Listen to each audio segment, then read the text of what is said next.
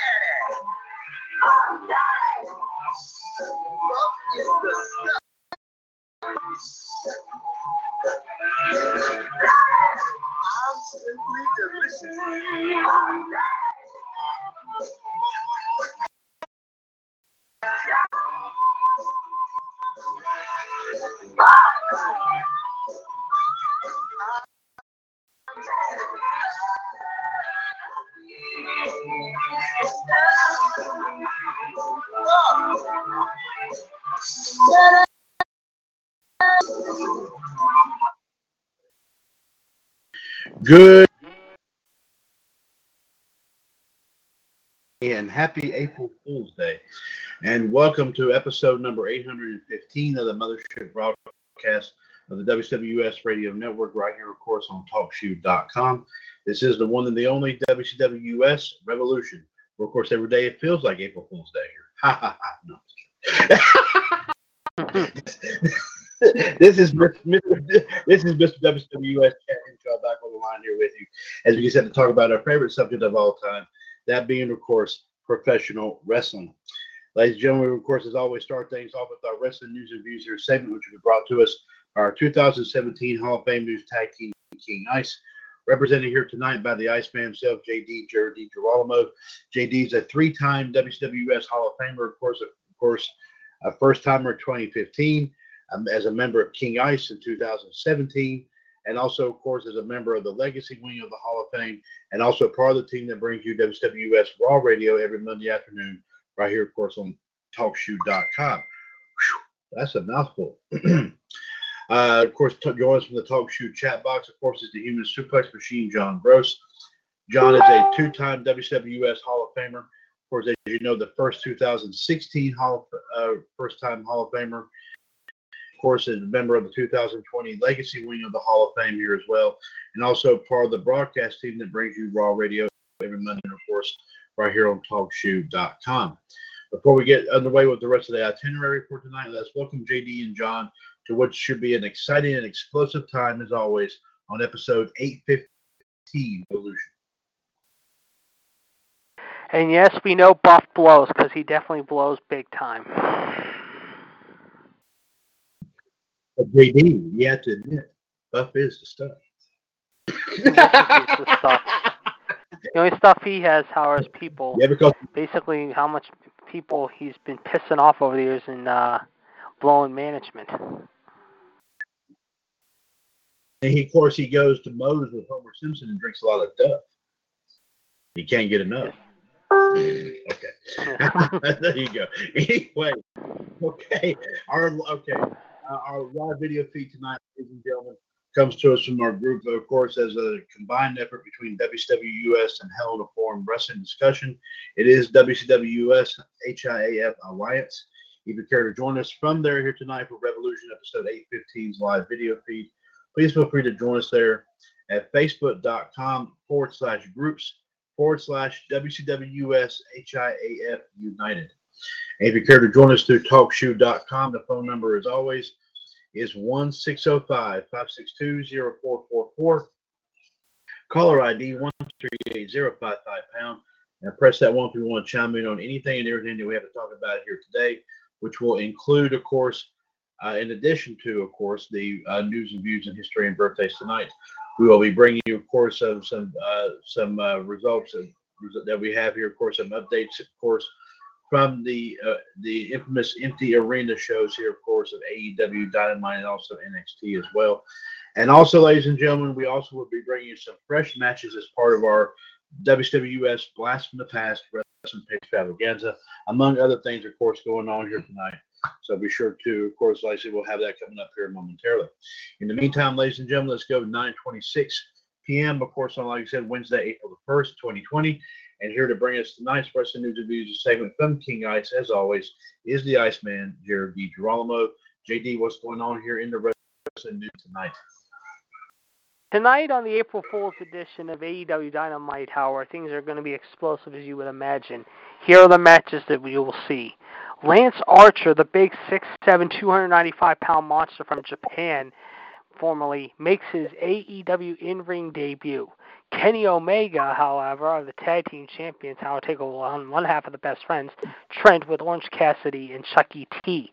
Cody, however, the American Nightmare, and Darby Allin will take on Sammy Guevara and also Sean Spears, the Perfect 10, who I'm sure will have Tully Blanchard in his corner.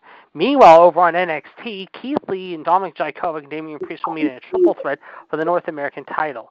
Velveteen Dream will take on Bobby Fish as the Dream hopes to basically hook in Fish and continue to basically put the Undisputed Era into Dreamland, chasing after Adam Cole in the NXT title. And in a final spot in the ladder match to determine the new number one contender to the NXT Women's title, Dakota Kai will take on Shotzi Blackheart, taking on Deonna Purrazzo, taking on Shia Lee, taking on Kaden Carter, the Filipino sensation, and Ayla, if you will. Meanwhile, however, as reported last night, however, AEW has announced they will be doing a new tournament, however, to call themselves the TNT Champion. As a result, next week, the quarterfinals will start with these matches listed. The Perfect 10, Ty Dillinger, will take on Cody, however, Sean Spears, formerly Ty Dillinger. Sammy Guevara, the Latin heartthrob, or Spanish God, as I call him, the slimebag shithead, will take on the very destructive Darby Allin, the Joker of the AEW roster. Meanwhile, Kip Sabian will take on Dustin Rhodes, and Lance Archer will take on Colt Cabana, however, mind you. Meanwhile, as announced tonight, however, Jake Hager, however, along with Guevara, Ortiz, and his Inner Circle brother, including the former champion, the Champion, Chris Jericho, will take on Jon Moxley, the new AEW champion, in 2 weeks, however, for the title, however, mind you. Meanwhile, in other news, however, Dark Side of the Ring last night had a very interesting turnout, however, mind you, as far as people watching last night. The show, which featured the story about the life and crimes of New Jack, however, did a number of 229,000, down from 320,000 the week before. And if that's not all, the post-show went down from 127,000 viewers a week ago to 92,000. Meanwhile, however, NXT announced, however, not NXT, WWE Backstage on FS1's viewership for the first time since March 10 aired last night. As a result, it went up from 35,000 to 134,000 last night. Meanwhile, Total Bells, however, will continue, however, like I said, however, sorry about that, will continue, however, basically will debut with its 5th season premiere tomorrow night, ladies and gentlemen, however, on the E! Network, if you will. Meanwhile, however, let's see if we have any other stories to report. I think we do have one, however. As far as sports news goes, however, we do have a couple, however. First off, happy 91st birthday to former Michigan coach Bo Schembechler. Meanwhile, also, happy 81st birthday to former baseball pitcher Phil Niekro. And it was on this date, surprisingly, 35 years ago tonight, that it was no joke. The Villanova Wildcats and Rollie Massimino beat the Georgetown Hoyas, however, in Lexington, Kentucky on this date, 35 years ago tonight, however, 66-64, to win the 1985 Final Four. The Hoyas had won the Final Four the previous year, however, mind you, however, as far as what's going... Sorry about that, folks. We're just trying to do something here. I'm trying to do something here, so bear with me here, folks. Hold on, I'm trying to get this going here. Yes, did defeat the Hoyas. The Hoyas, of course, won the title in 1984 against the Houston Cougars, however. That being said, however, we'll see what... we can tell you this was also the last game for, of course, believe it or not, Patrick Ewing and the Hoyas, however. Ewing, of course, will be drafted a few months later to the New York Knicks at the number 1 pick, however, after they had won the 84 Final Four against the Houston Cougars and Guy Lewis and Akeem Olajuwon. The Cougars had also been in the Final Four in 1983, believe it or not, however, surprisingly, however, with what was going on, however. And as a result, they lost by a bucket to Jim Valvano and the North Carolina State Wolfpack 54-52. Also, believe it or not, however, in the state, however, was another significant moment 30 years ago that John will mention here in just a few minutes on the news, however. So that being said, however, that is what we got for you on this April Fool's Day. No, that is no joke. Oh, very good. Thank you very much there, of course, JD. Along with King and W.O. Duarte Smith is King Ice, your 2017 Hall of Fame News Tag Team. They're bringing all the news that's fit to print here in the WCWUS Radio Network. And, of course, if the news doesn't fit, they always find a way to make it fit. And, of course, in GTS's case, super glue and duct tape, you cannot beat that old-fashioned combination. And just like what you just said, that's no joke either. There you go. Ladies and gentlemen, here is, of course, the Human Suplex Machine, John Gross's wrestling history and birthdays here, of course, for the very first day of the month of April. And this first moment, I think we all remember quite well. 30 years ago today, of course, that was 1990, WWF presented WrestleMania 60 Ultimate Challenge from the Sky Dome in Toronto, Ontario, Canada, right near, of course, the home of our own King and W.O. Duarte Smith. A stadium record 67,678 were in attendance, with 560,000 homes watching on pay-per-view. That is actually down from 706,000 from WrestleMania 5 the year before. At the time of the event, Sky Dome was open for just 10 months, making it the youngest venue to host WrestleMania, a record that stood until WrestleMania 31, when Levi Stadium, at just 9 months old, hosted the event. And here it took place. First match was a dark match here as Paul Roma defeated the Brooklyn Brawler. As for the actual matches, we saw the model Rick Martel defeat Coco Beware. Demolition, of course, Axe and Smash defeated Andre the Giant and Haku to win the tag team titles. Post-match, he raided Andre, and Andre turned on Heenan and his family, but he would appear at WrestleMania 7 the next year. This would be the final televised match for Andre the Giant, as his health was in serious decline. Earthquake defeated Hercules. Bruce Beefcake defeated Mr. Perfect, as this was his first televised loss in the WWF. Roddy Piper and Bad News Brown fought to a double countout. This is Piper's first WrestleMania match since 1987. The Hart Foundation beat the Bolsheviks in just 19 seconds, and that's no Bolshevik either. The Barbarian defeated Tito Santana. Dusty Rhodes and Sapphire Capester defeated Randy Savage and Sherry in a tag team match. Miss Elizabeth was in the corner for Dusty Rhodes and Sapphire, and it would be her last WWF appearance until the following WrestleMania a year later. The Orient Express defeated the Rockers in a tag team match. Jim Duggan defeated Bravo. Ted DiBiase defeated Jake Roberts by countout to retain the $1 million title. The Big Boss Man defeated Akeem. Rick Rude defeated Jimmy Snuka. And the Ultimate Warrior would be looking to win the WWF title. The match was a title match. The Ultimate Warrior, of course, as you know, was the IC champion at the time and won the WWF title, meaning the Intercontinental title was considered vacated. 24 years ago today, which would put it at, I do believe that would be 19, give me a second. That's right, 1996. That's right. On Monday Night Raw, Mankind defeated Bob Holly by submission. This was Mankind's first WWF match and his in-ring debut. Later on in the show, after The Undertaker defeated Bradshaw, Mankind would attack The Undertaker, setting up the rivalry between the two. 20 years ago today would put it at the year 2000. WrestleCrap, a website dedicated to poking fun at the worst in professional wrestling, was born. 19 years ago today, which would put it at, I do believe, 2001, WWF presented WrestleMania 17 from the Astrodome in Houston, Texas. A stadium record 67,920 was in attendance with a record 1,040,000 homes watching on pay-per-view. That's up from 824,000 for WrestleMania 16.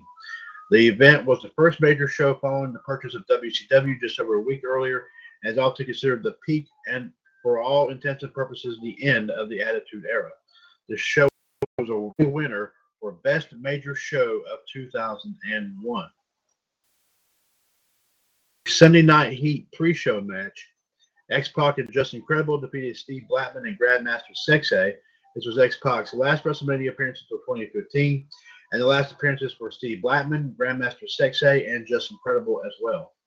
Chris Jericho defeated William Regal to retain the IC title. It's William Regal's first WrestleMania. Taz and the APA defeated the Right to Censor in a six-man tag team match. This is the last WrestleMania match for Bull Buchanan. Kane defeated Raven and the Big Show to regain the Hardcore title. The win made Kane a Triple Crown winner. And this is Kane's first singles title, where he won the WWF title in June of 1998. Also, this is the first and last WrestleMania appearance for Raven. Eddie Guerrero and Test defeated Test to pick up the European title. This is Eddie Guerrero's last WrestleMania appearance until 2003. Kurt Angle defeated Chris Benoit, and speaking of WrestleMania appearance as well, until 2003. Chyna defeated Ivory to win the women's title. This is Chyna's last WrestleMania appearance.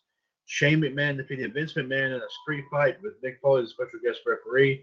This is the first ever WrestleMania match for Vince McMahon. This is Shane's last until 2016 when he battles The Undertaker, and his last WrestleMania appearance until 2003. In the middle of the match, Trish Stratus betrayed Vince by stabbing him in the face. At the end of the match, Linda McMahon, who was woken from her vegetative state, who was since December 2000, gave Vince a low blow. Yes. Edge and Christian defeated the Dudleys and the Hardys to regain the tag team titles in a TLC match.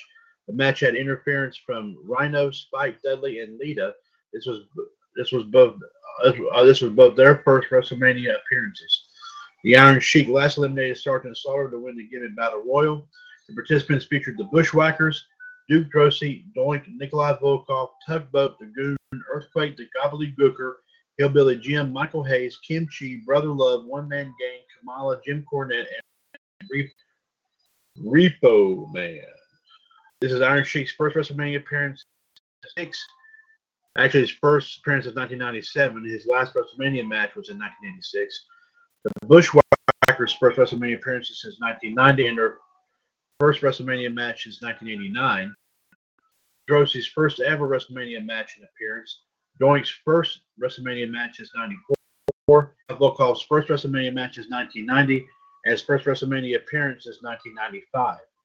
Tugboat's first WrestleMania match since 1992. The Goon's first ever WrestleMania match. Earthquake's first WrestleMania match since 1994. The Gobbledygooker's first ever WrestleMania appearance. Hillbilly Jim's first WrestleMania match since 1986. Brother Love's first WrestleMania appearance since 1990. Michael Hayes' first ever WrestleMania match. Kim Chi's first ever WrestleMania match. One Man Gang's first WrestleMania match since 1988. Under that gimmick, he wrestled as Akeem on two separate WrestleMania. Technically, this WrestleMania match since 1990. Kamala's first WrestleMania match. Jim Cornette's first WrestleMania appearance since 1998. And Repo Man's first WrestleMania match since 1992. The Undertaker defeated Triple H to extend his streak to 9-0. It's Undertaker's first WrestleMania match since 1999. Stone Cold Steve Austin defeated The Rock the fifth time in the no DQ match. Post-match, Austin shook hands with Vince McMahon, turning Austin heel in the process. It's the first time Austin turned heel since 1997. 18 years ago today, put it at 2002, WWF presented a new Monday Night Raw with Ric Flair as the owner. The new WWF Championship was presented to Triple H. Oh, and of course there is more. A new stage was set up as well, followed by a new theme song, and also Stone Cold Steve Austin makes an April Fool's joke on Vince McMahon where he signed the SmackDown, but instead gave McMahon a stunner and he signed with Raw. 17 years ago today, put it at 2000 tape in Spokane, Washington. Rena Mero, of course, now she's now Mrs. Brock Lesnar, returned to the WWE after a 4-year absence, interrupting Tori Wilson's celebration of her Playboy magazine cover. She was released from the WWE in May of 1999, sexual harassment and unsafe working conditions. She sued the WWE for $110 million, but the two sides would settle out of court that summer for undisclosed amount. His second run ended with her second run ended with the WWE in August of 2004. 14 years ago today, put at 2006, presented their annual Hall of Fame ceremony with inductions for Bret Hart, Gene Okerlund, the Blackjack, Tony Atlas, William Perry, Sensational Sherry, and of course the late Eddie Guerrero. This was Bret's first WWE appearance since the infamous Montreal Screwjob in 1997. 13 years ago today, we put it at 2007. WWE presented WrestleMania 23 All Grown Up from Ford Field in Detroit, Michigan. 80,103 were in attendance for the record 1,188,000 homes watching on, making it the most bought show in WWE history. And here are the matches. In a dark match, Ric Flair and Carlito defeated Gregory Helms and Chavo Guerrero in a tag team lumberjack match. Misty, that's Kennedy, defeated Edge, CM Punk, King Booker, the Hardys, Finlay, and Randy Orton in a Money in the Bank ladder match. Thank you. This was Jeff Hardy's first WrestleMania appearance since 2002 and CM Punk's first WrestleMania appearance as well. And, of course, also Mr. Kennedy, first WrestleMania appearance for Booker T. This would be his last WrestleMania appearance until 2011 and his last WrestleMania match until 2012. The Great Khali defeated Kane. This is the Great Khali's first WrestleMania match.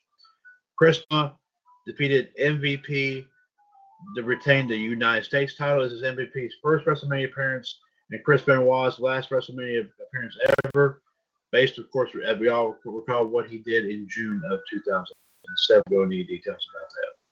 The Undertaker defeated Batista to win the World Heavyweight title. It's Undertaker's first singles title win since 2002 and the first time that he held the World Heavyweight title. The ECW Originals defeated the New Breed. This is Tommy Dreamer, Sabu, and Sandman's first ever WrestleMania appearances. And this is RVD's last WrestleMania appearance ever as well. Bobby Lashley defeated Umaga in the Battle of the Billionaires Hair versus Hair match. Stone Cold Steve Austin was a special guest referee. This is Austin's first WrestleMania appearance since 2005. With Lashley's win, Donald Trump's hair was spared, or his toupee, whatever you want to call it. But Vince McMahon forced to lose his. This was a moment where we liked Trump against Vince, but of course, apparently not now. Though both Lashley and Umaga were champions at the time of the match, Lashley was the ECW champion and Umaga was the Intercontinental champion. Now the championship was on the line. This is Donald Trump's first WrestleMania appearance since 2004, as he was seen in the crowd many times, of course, in 1988, 89, and 91, and also in 2004 as well. And this is Lashley's last WrestleMania appearance until of course, last year, 2019. Melina defeated Ashley in a Lumberjill match to retain the women's title, and John Cena defeated Shawn Michaels to retain the WWE title. 12 years ago today, 2008, Dusty Rhodes leaves his spot on the WWE creative team to head creative for WWE's developmental program. Also on that same day, Hardbody Harrison was sentenced to roll in a federal prostitution and sex trafficking ring from 2001 through 2005. And in November 2007, he was convicted of 24 counts, including conspiracy, trafficking, witness tampering, forced labor, holding women in debt slavery, and obstruction. 4 people would be sentenced in connection with, but there is no parole in the federal penal system. Norris will spend life in jail. So today, put it at 2012, WWE presented WrestleMania 28.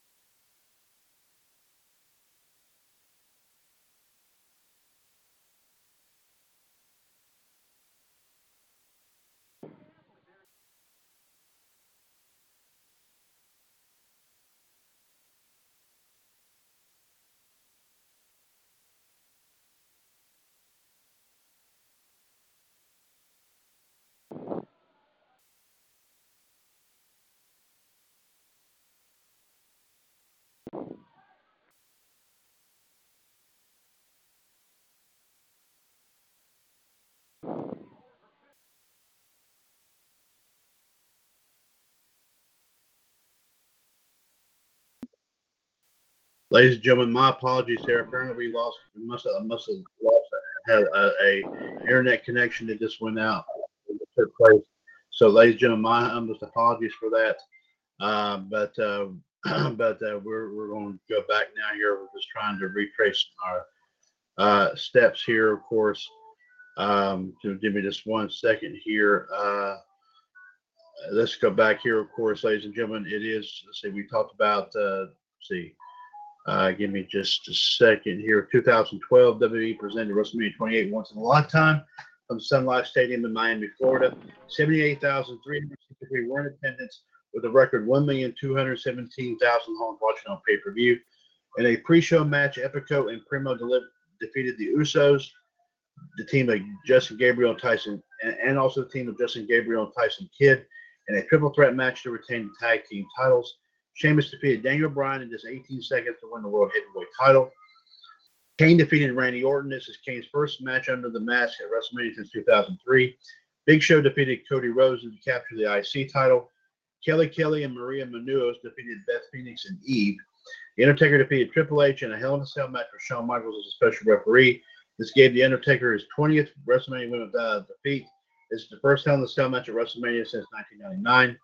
Team Johnny, of course, John Laurinaitis, defeated Team Teddy, which is, of course, Teddy Long, in a 12-man tag team match. CM Punk defeated Chris Jericho by submission to retain the WWE title. And The Rock defeated John Cena in the main event. This is The Rock's first WrestleMania match since 2004.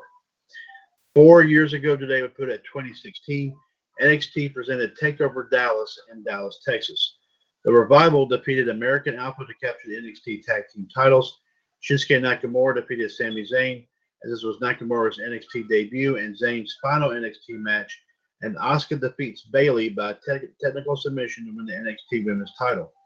Today is a happy 40th birthday to, of course, MLB's favorite wrestler. We just now mentioned him a little while ago, Randall Keith Orton, RKO himself. And here's a little bit of history on him.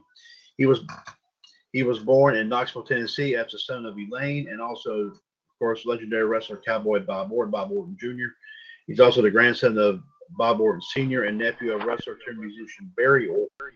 He has a younger brother named Nathan, who's a stand-up comedian based in New York, and a younger sister named Rebecca. Orton attended Hazelwood Central High School, and after graduating from high school in 1998, he was enlisted in the Marine Corps, received a bad conduct discharge, and spent 38 days in the brig at Camp Pendleton. He debuted in wrestling in 2000 and would sign a deal with the then WWE in 2000 and WWF in 2001, and of course was sent to Ohio Valley Wrestling, where he wrestled Rico and future rival John Cena.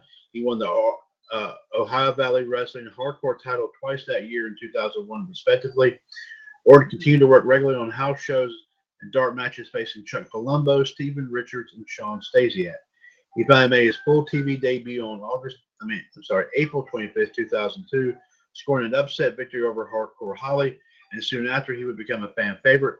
Orton earned an undisputed title match with The Undertaker in which he failed to win. In the fall of 2002, he would be drafted to the Raw brand, but injured his shoulder, leaving him sidelined for months. Afterwards, he returned as a heel, joining the Triple H's stable Evolution. The group would be pushed to dominance. In 2003, Orton won his first singles title, defeating RVD to win the IC title. Orton would proclaim himself the Legend Killer, defeating Shawn Michaels in Unforgiven, and ending the career of Stone Cold Steve Austin at Survivor Series. And also spitting in Mick Foley's face, leading to a match in 2004 between the two, and where Orton beat Foley in the handicap match at WrestleMania 20, with Batista and Flair teaming up with Orton, and The Rock teaming up with Mick Foley. Orton would defeat Foley in an Extreme Rules match to retain the Intercontinental title at Backlash and stayed on as champion. But Orton would drop the title to Edge, but Orton would win a Battle Royal to earn the right to become the world champion at SummerSlam. At SummerSlam, he became the youngest world heavyweight champion at age 24 by defeating Chris Benoit to capture the world title.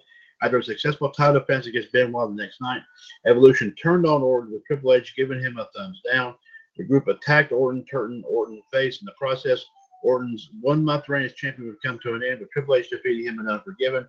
Orton stayed as a face in 2004 and 2005 and had many attempts to win the world title, but he failed. Orton would turn heel by challenging The Undertaker to a match at WrestleMania 21, and even RKO'ing his girlfriend Stacy Keibler as well. WrestleMania, Orton failed to break the streak and had to help him, and even had help from his father, but it just wasn't enough. Orton would be injured in the match, but returned in December 2005 to cost The Undertaker a number one contendership match with JBL. Orton was then traded to the SmackDown brand, of course, first time since 2002, and defeated The Undertaker at SummerSlam, and where Bob Orton successfully helped him out. The Ortons would mock The Undertaker by bringing a casket with them. At No Mercy, they defeated The Undertaker in a handicap casket match and set the casket on fire. The Undertaker returned to the 2005 Survivor Series and defeated Orton and Armageddon in a Hell in a Cell match. 2006, Orton was given criticism of making fun of Rey Mysterio, and even saying that Eddie Guerrero wasn't in heaven but in hell. He defeated Mysterio in a number one contenders match at No Way Out, but Mysterio was brought back into the match at WrestleMania 22. Orton failed to win the title again as Mysterio would walk out as the champion. That same year, he would join the Raw brand and form an alliance with Edge. The group proclaimed themselves known as Rated RKO. They won the tag team titles over Ric Flair and Roddy Piper and feuded with also D-Generation X. But the group disbanded early in 2007. Orton would move back to the main event. We went back to main event status where he had a ruthless attitude and put more competitors on the show by using a signature punt, putting competitors out of action. He would punt Shawn Michaels at Judgment Day 2007, and also punted Dusty Rhodes as well. Orton was named the number one contender for the WWE title and also punted John Cena's father and right there as well. At No Mercy, while Cena was down with an injury, Orton would defeat Triple H in a last man standing match to win the WWE title. But before that, Orton kicked off the show by winning the title by forfeit. Orton would spend the next 6 months as champion, defending the title against the likes of Shawn Michaels, Chris Jericho, Jeff Hardy, Triple H, John Cena, and others. But Orton would lose the title at Backlash to Triple H. After failing to win the title twice, Orton suffered another injury but returned to Raw to challenge CM Punk for the World Heavyweight title. Unforgiven, he cost Punk the world title, and Chris Jericho would replace CM Punk to win the World Heavyweight title. In late 2008, Orton would form Legacy with Cody Rhodes, Ted DiBiase, of course, Manu, and also Sam Snuka. Orton immediately kicked Manu and Snuka out, and Orton would go on another tear. 2009, Orton punted Vince McMahon in the skull and also RKO Triple H's wife Stephanie, as well, leading to a match between the two at WrestleMania 25, with Orton failing to win the WWE title again against the Game.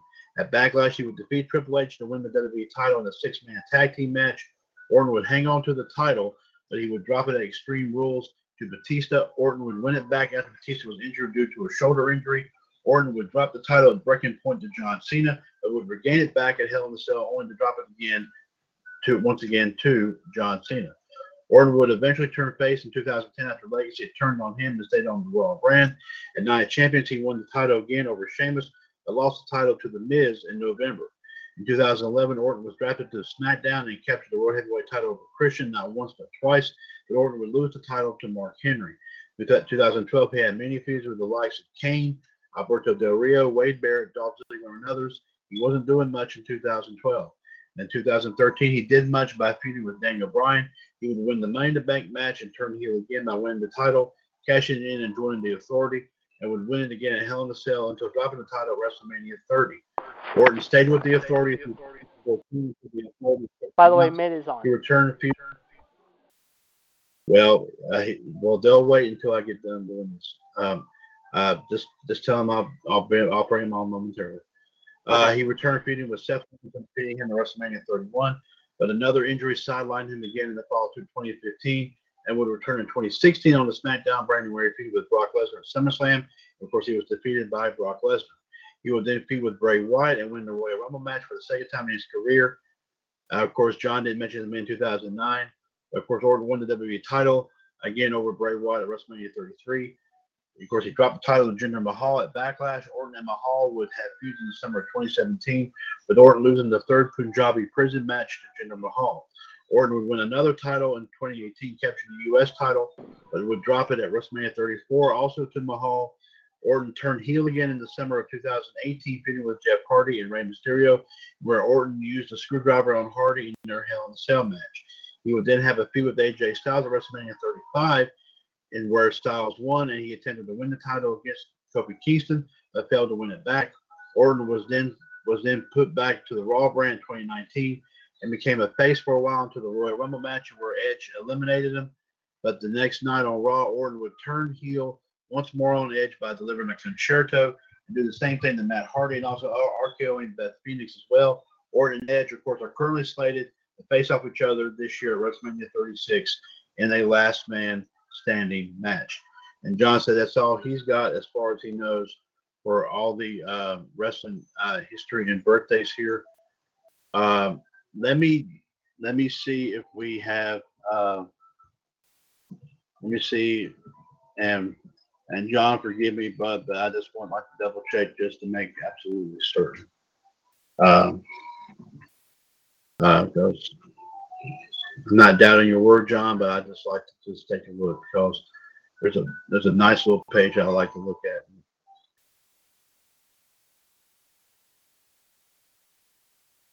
Actually, there is one other birthday. Is not as well known, but but we do wish a very happy 31st birthday to Jesse Sorensen. That name is familiar. I can't think about who that is. TNA. Oh, is he still currently a wrestler there? I'll have to check. Okay, all right, thank you. TNA competitor Jesse Sorensen turns 31 years old here today, so happy birthday to him as well as, of course, Randy Orton here today. John, thank you very much for the history and birthdays here today. And JD, okay, thank you very much, JD. And JD, thank you very much for the wrestling news reviews for tonight here as well. Let's bring the number one more time here, folks. He was trained by Bubba and Devon and Brian Knobs. He competed in Florida Underground Wrestling. He was known as Ryan Sorensen, which is Jesse with a Y. This is his birth name, born in Bloom, Texas. He, of course, like I said, made an NXT appearance in July 2015, losing to Corbin. In August 19, he teamed with Aaron Solo, Mr. 450, and Johnny Vandal in an 8-man tag against Enzo, Cass, and the Hype Bros, losing again. He made another appearance in November, losing to Apollo Crews that year. February 2016, he made another appearance, losing to Elias, and then he lost to Chiaffa in March as well. Florida Underground Flash champion once and tag team champion once with Nick Fame. He was also the Paragon Pro Wrestling champion once and also the tag team champion once in that same promotion with Wes Briscoe without the E. A little history there. Okay. All right, thank you there, JD. Appreciate that. 10 o'clock Eastern Standard Time, ladies and gentlemen, Wednesday, April 1st, 2020. This is episode 815 of WCWUS Revolution. Mr. WCWUS, Chad Hinshaw, along with the Iceman, Jared DiGirolamo, and the Human Suplex Machine, John Gross. And, of course, ladies and gentlemen, as you did hear JD mention, I do believe we do have someone here on the line now, and I do believe we're about ready to bring him in right now. Of course, brief introduction, ladies and gentlemen. He's, of course, a member of John Gross's Sports and Pro Wrestling Incorporated Facebook page. He is a frequent, of course, visitor to, of course, all of our shows here in the radio network here as well. And also the WCWUS GWI Wrestling Forum chat box, where we do, of course, he also posts a few stories here and there, of course, there as well, of course. Ladies and gentlemen, now get ready coming on the line here, ladies and gentlemen, coming into us from Georgia, the king of clubs himself, the one and the only, Mr. Mitt Patel. Mitt, welcome to 815 of Revolution tonight, sir. Thank you for being patient with us. No problem. Thank you very much, sir. Yes, Mitt, I was reading the wrestling history and birthdays, and then I had a internet hiccup, as they say. So that's why I just now noticed that you were waiting to get on the line. So my apologies there for your wait. I thought we had somebody else as well, but I'll have to be monitoring this very carefully. But we'll double check that here, and we'll bring him on here, of course, here momentarily. In the meantime, here. Let's see here. JD, in the meantime, sir, while we wait, of course, if we won't have anybody else popping in here on the line, just for the time being, just give us any updates about AEW. Let's hold off on NXT for just a brief moment. But any updates about AEW, sir, please go ahead and bring that forward. Yes, we do have updates here. And yes, however, we will let you know what's going on at Dynamite tonight. It was a very interesting night, as you would expect, however. Of course, Kenny Omega took on Trent, however, in our opening contest of the evening. Chuck, let's just say Chuck, however, and Orange Cassidy were at ringside, however, if you will, however. Very good opening contest. Kenny Omega won the contest, however, in 19 minutes, 10 seconds with the V-trigger and the one-winged angel, however, as he came back with knee strikes, the V-trigger and the one-winged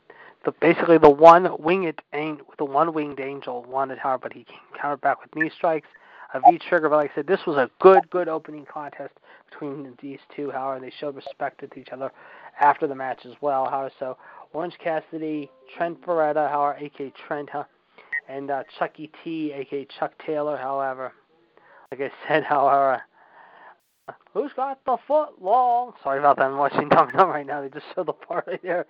Akuro Shida then took on a newcomer, Anna Jay, with 2 Ys. The knee strike, of course, followed up and then did the deal with the Falcon Arrow, and no one kicks out of the Falcon Arrow. Then, of course, we saw a package, of course, like I said, Akuro Shida won against Anna Jay with 2 Ys in 5 minutes, 5 seconds. Like I said, of course, the knee strike followed up and then did the deal with the Falcon Arrow. And of course, no one kicks out of the Falcon Arrow. Like I said, Jay did get sassy with Shida, however, early in the contest. But like I said, this was, like I said, probably so far out of the first 2 matches, the first match was very good. Then, of course, we saw a video package from Moxley and Jake Hager. And, of course, in 2 weeks, however, Hager says, however, Hager won't beat him. Hager says he won't beat him, however. Jericho says the Inner Circle does things for themselves, while Mox says he's a one-man army who will defend his championship with his life, which, of course, is setting up the big match in 2 weeks.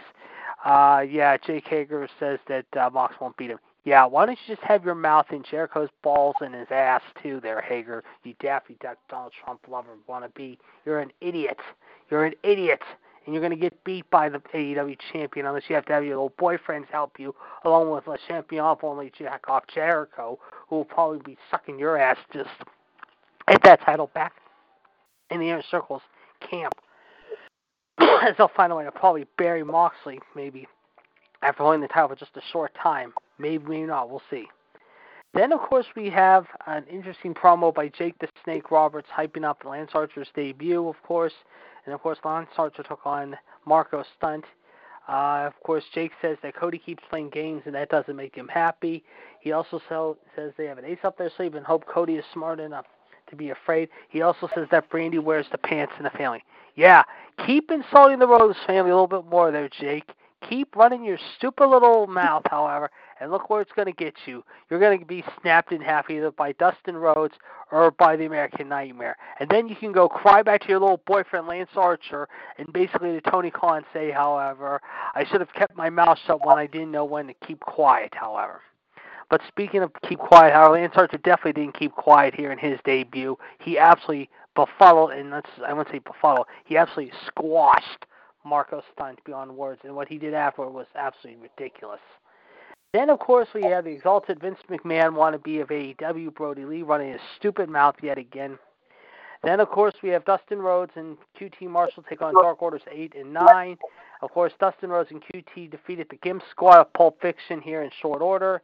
Then, of course, we go to a video package of Jericho, of course, saying that tonight, how he's not going to show up. But who shows up to cut off the proceedings? Yes, Vanguard 1 as it arrives at the Jericho estate.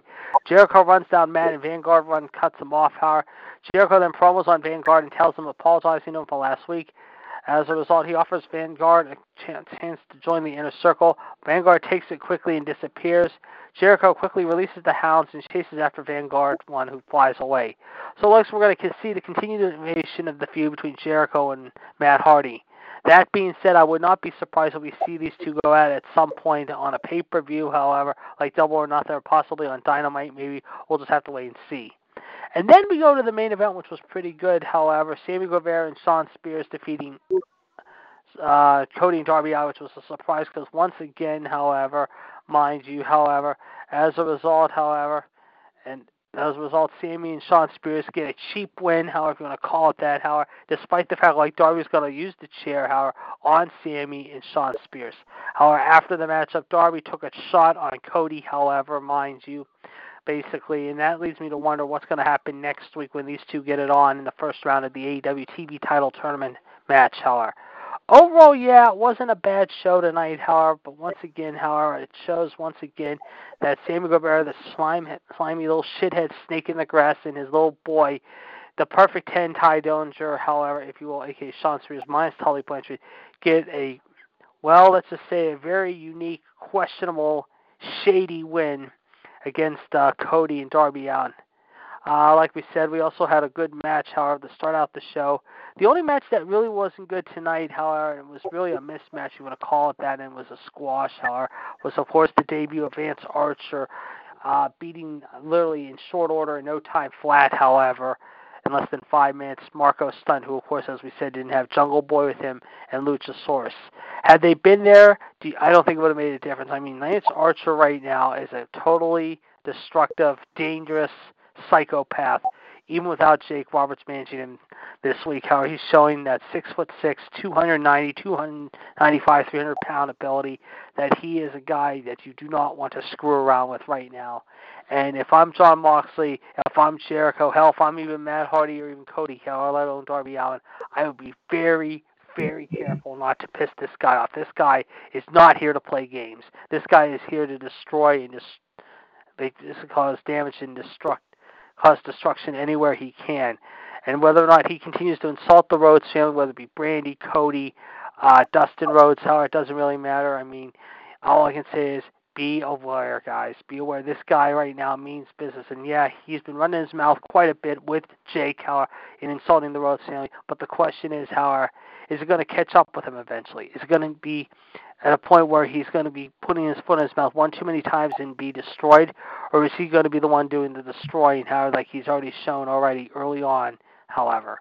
And we've seen over the years, in case some of us have seen him, some of us haven't seen him.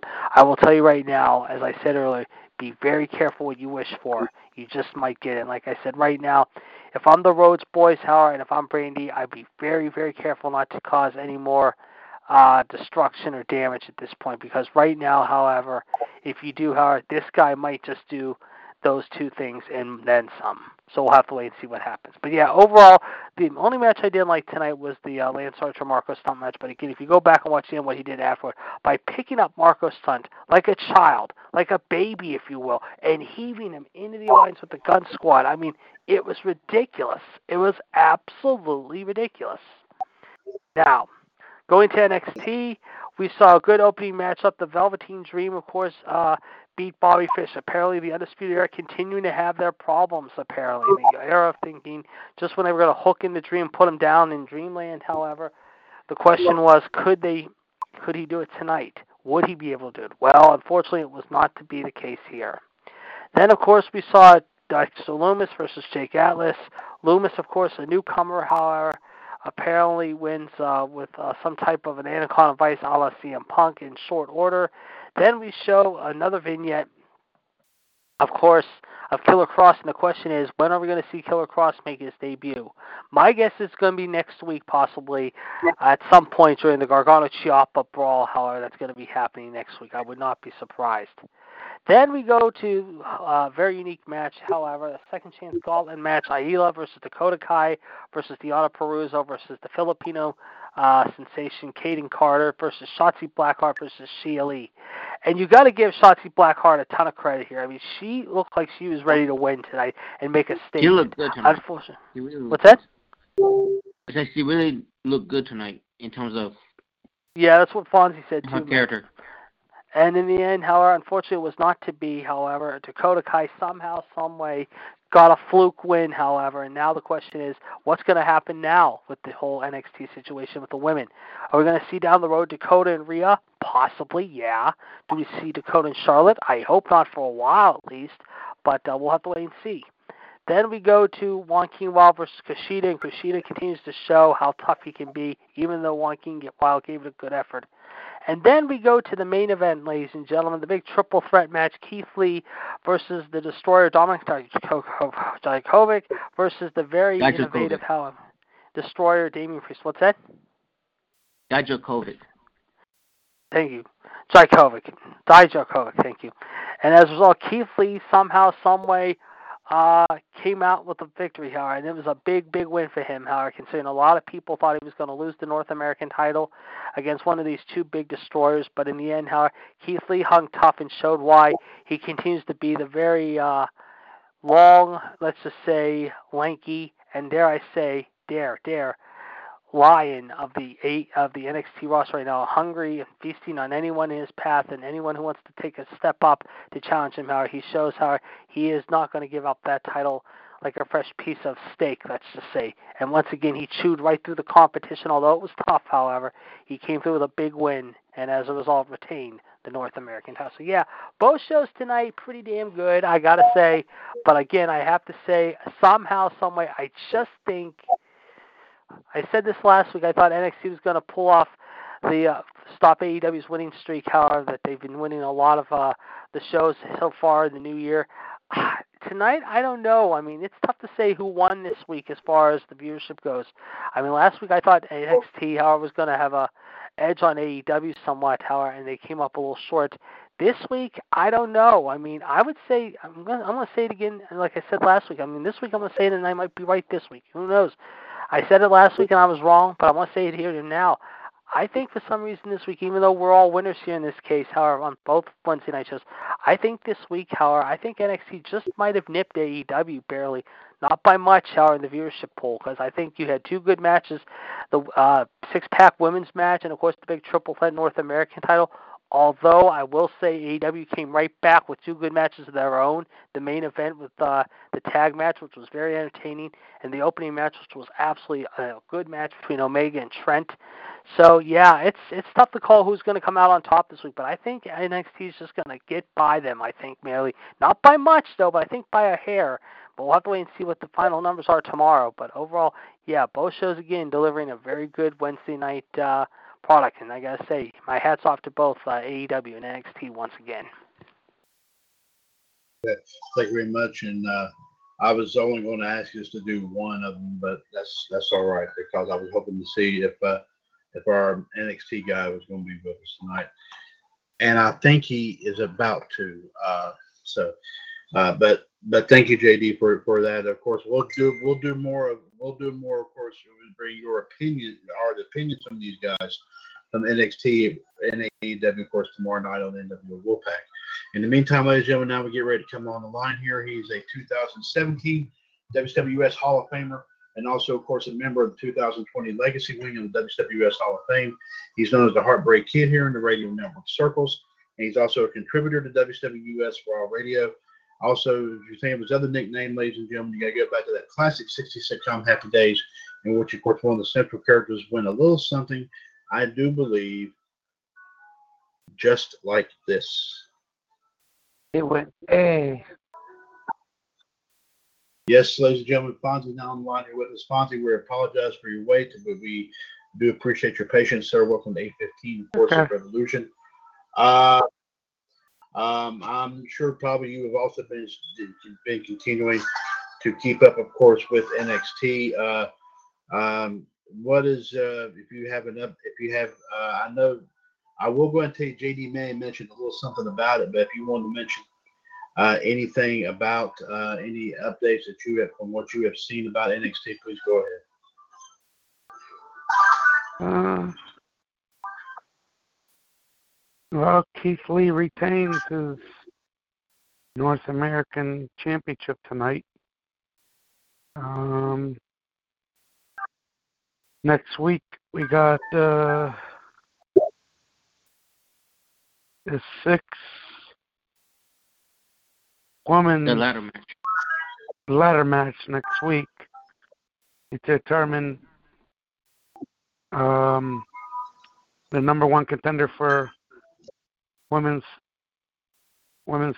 NXT Championship.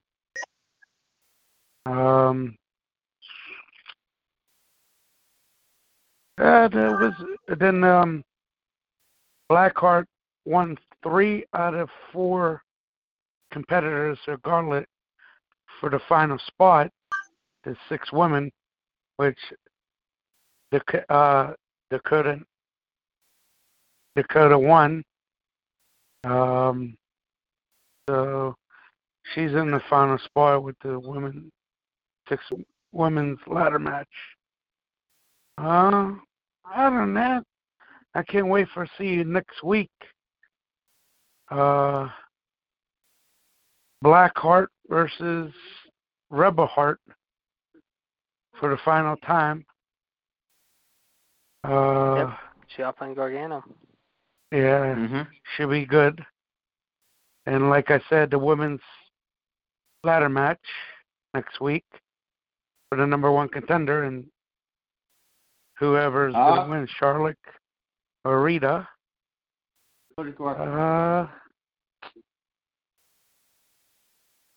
I think that was it. I don't think JD probably hit their spot.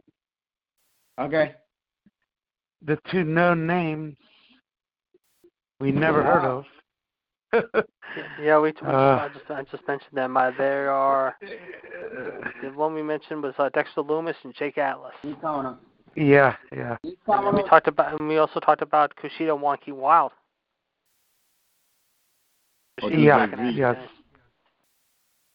Yeah. So that's all I gotta say. I can't wait for next week. And so who would you say is your early prediction, Fonzie? What's up? Say, what's your early prediction for that ladder match? I'm gonna say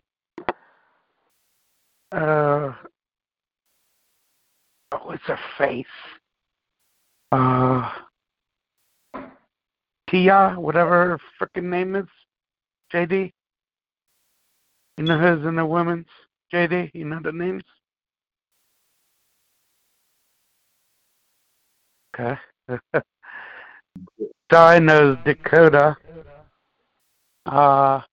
Mia Yim. That's it. I'm picking Mia Yim. That'd be good, but I'm thinking it's going to be Dakota Kai, based off what happened at. That's true too. With her girlfriend. Yeah.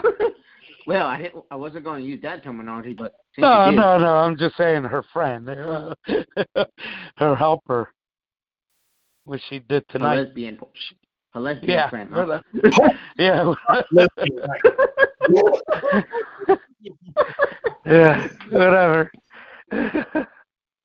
Okay. Yeah. Yeah. There I go again. Yeah, Chad. Yeah. That's all I got to say about the matches tonight. So the NXT. I'm getting my. I say Dakota Kai. For those. I say Dakota Kai because of what happened back in November. Yeah. Yeah, she could. I'm surprised Tegan Knox was not in this, though. But you know what? I'm going to go with you on that one. I think Tegan Knox is in this, JD. Oh, she is? Yeah, this was the final spot. Okay, so for the number 6. Okay, who? Well, who are the Dakota won her spot for the final spot. Mia Yim. Yeah. When you just said, JD. What? Shotzi Blackheart? No. The other one you just said. Gia Lee, the Chinese girl.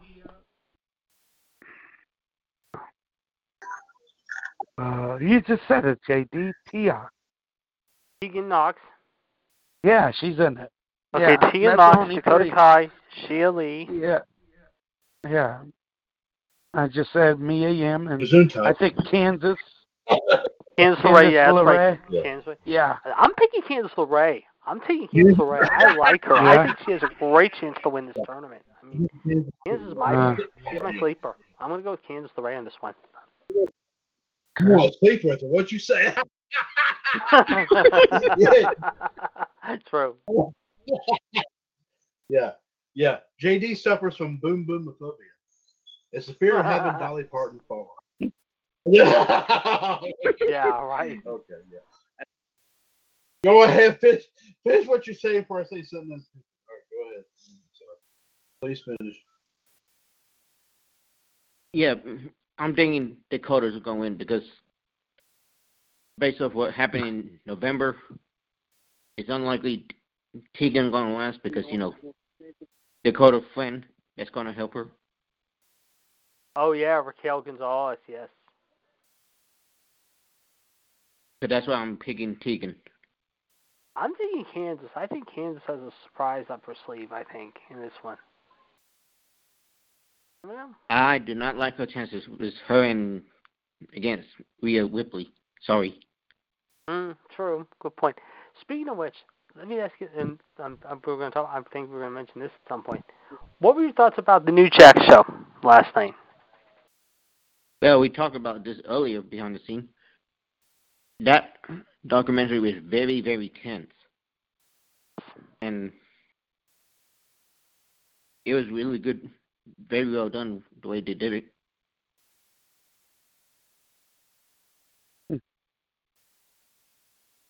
It's a fear of not getting it. Yeah. Okay. Which JD has that fear every night. Okay, sorry. Okay. Yeah. Speaking of Dark Side of the Ring, gotta throw something out at you guys. I read this story, came out today, as a matter of fact, on 411 Mania, in which their wrestling podcast, by the way, they have audio for it on that page where the story is, if you want to go back and hear it. They interviewed the producer of this show, and they were asking him about how it felt to work with Martha Hart, about doing the one about Owen. I hope they do that. Well, I mean, he said that Martha Hart acted really kind, very sweet, and it doesn't say when. Yeah, I mean, and of course, this gives a very. It says you probably end up giving a very unique opportunity, as telling them, of course, what their thoughts were about what what they're saying is the real story behind the situation of circumstances that, of course, of the death of Owen Hart, of course, how it caused that rift between Martha Hart and WWE, and also how it kind of hurt the Hart family. Of course, that's because they actually even said even a lot of everybody in the Hart family has forgiven WWE for what happened to Owen. The person that has not Was that a fart? Is Martha. That was that. Well, I'm going to have to nickname them here, Mitt. First off, it was a belch. Second of all, that's what we now call the Fonzie fart. Hey! Yeah. Well, Fonzie goes, anyway. Yeah, but back to what you were saying. Yeah, back to what you were saying about Owen Hart and Martha Hart thing. It kind of threw me off. I think it was 3 years ago when she said she forgave WWE. And I'm like, okay, you forgave WWE, then how come we can't play him in the WWE 2K series? Or and also, even stated in the right. Well, the thing about it is, he even stated in the story about how everybody here in the wrestling community is saying that Martha is the reason and the holdout why Owen is not in the Hall of Fame. Of course, obviously, we've known that for quite a long time, because she's been very vocal about that. Oh, and I got to tell you one. I don't know if you saw this. This actually was a trending story on 411 Mania. I got to throw this out. But I gotta read. But I gotta mention this to you. As a matter of fact, I'm gonna do one. No, not that. I was drinking some flavored water. That actually kind of helped me clean me out a little bit. I'm gonna get a lot more of that. By the way, that's good stuff. That tastes like 7-Up and Sprite, so that's why I like it. Oh, by the way, did y'all know that Kylie Ray is now on Impact? Yeah, I heard about that actually. Yeah, that's a really good deal. That is a real good deal. I saw her debut. Last night, she debuted on Impact, and she won her first match. So, anyway, let me see if I can find this. Well, this story was trending. I definitely got to find it. Oh, by the way, I also probably heard this as well, but we got to send some thoughts and prayers out tonight here, guys. I read this on Outside the Ropes earlier tonight. Michelle McCool's nephew was killed in a car accident Sunday night. Oh, wow. 18 years. Wow. 18 years old. 18 years old. Let me read that story while I try to find this other. Here's that story right here. This is the story right here. It came from, let me see, who do I give credit to here too? Joseph Lee at 411 Mania. I'm going to read this. Came out today. Let me read the story. The St. Augustine Record reports that on Sunday night, Michelle McCool's 18-year-old nephew, Rhett, passed away in Palatka, Florida. I think that's where Michelle McCool is originally from, after a car accident. He was driving his 2014 Chevrolet Silverado. It was a truck. Oh, dear God. Around 7 o'clock, when his car veered off the road onto the shoulder in a ditch and then into a tree. It overturned, and sadly, both people were thrown out. Sadly, Rhett was pronounced dead at the scene, while his companion, 20-year-old Brittany Green, was in critical condition at a hospital in Gainesville, Florida. And she actually posted a tribute to him and a picture of him on Instagram. I won't read the whole thing, but if you got Instagram, you need to find it and read that. It is very hard. It is very. Yeah, my heart goes out to Michelle and Mark. And that sucks. Okay. Okay, I can't find that thing anymore because this was the story. The thing I was going to read posted last Thursday. But I'm gonna go ahead and just bring it to you in a nutshell what it is. Currently, as y'all know, Arn Anderson's got a podcast. Y'all probably know that. Mm-hmm. And last week he talked about, in reference to the match at WrestleMania between Triple H and Sting, how Vince McMahon or people were telling the announcers, feeding announcers what to say during that match. And that's why you heard so many people berating Sting out of those announcers, especially JBL. You know, JBL laid it on thicker than butter on bread. Y'all heard that. Y'all know that, right? Mm-hmm. I mean, yes. Michael Cole and Jerry Lawler didn't say anything that I thought was that sounded like it was intending for Sting. But the thing about it is JBL, who I'm sure at the time and probably still does this very day, will do anything, to kiss each of Vince McMahon's old butt cheeks in order to be in his good graces. Would gladly chop somebody's head off for him, probably. And that's what happened here. Just berated him. And it's all like Vince was saying, okay, that we took the biggest, the final nail in the coffin right here for WCW. We got the last remaining remnant, and like I said, since one of our guys beat their last stalwart, their last mainstay, and all whatever, that we're now the dominant force and all that. They thought they were going to put us out of business,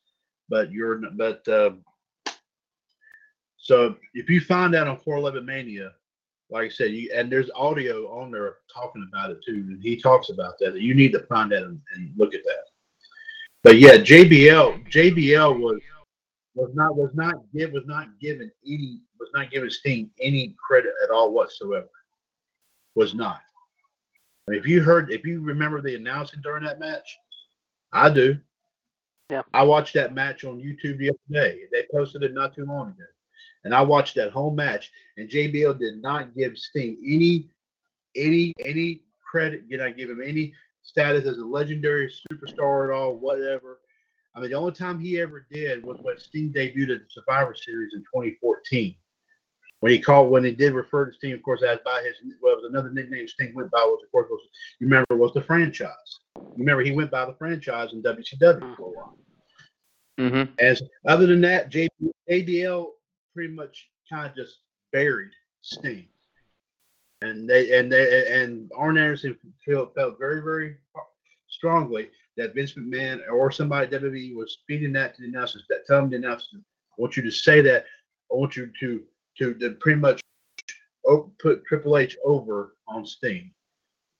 Butter Triple H up and all that, but bury Sting. That's pretty much what they were telling me. That right there kind of made me silly. It really did. I mean, Mitt, you said it last night. You're like me. You're a WCW fan through and through, even though they're no longer around. That's like me. And I said that too. That right there was very disrespectful. That's a slap in the face and then some. Well, I would have to say this. It was like, yeah, I mean, it was like I said, have to say JBL was one of the. Sorry. Please, go ahead. I will say this about WCW. If WCW was still alive, I truly believe AJ Styles wouldn't be a TNA superstar. He would have been the face of WCW. Yep, I agree. Yep. I would definitely agree with that. I would agree with you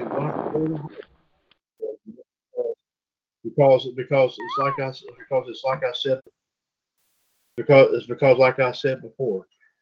I mean, I think that if they had put several things in the mix, okay, and during the thing they did in 2001. Now, it would have been interesting to see if WWF had lost that match at Survivor Series in 2001. What would they have done with WCW? Would WWF still be around? Or now WWE? Probably not. You're probably right. I mean, what would they have called it? I mean, would it have been called WCW? Would they have brought back Nitro? Would they called Raw Nitro? Would it have called SmackDown Thunder? Were they reading like SmackDown Thunder? I mean, what? Yeah, that's true. No, were they? No, but no, seriously. But keep in mind, SmackDown Thunder was competition for SmackDown, like Nitro was for Raw. Am I right about that? I mean, yeah, seriously, it was. I'm saying it's a what if though. If that turned around a little bit, I mean, would they have been permitted? Would they have permitted?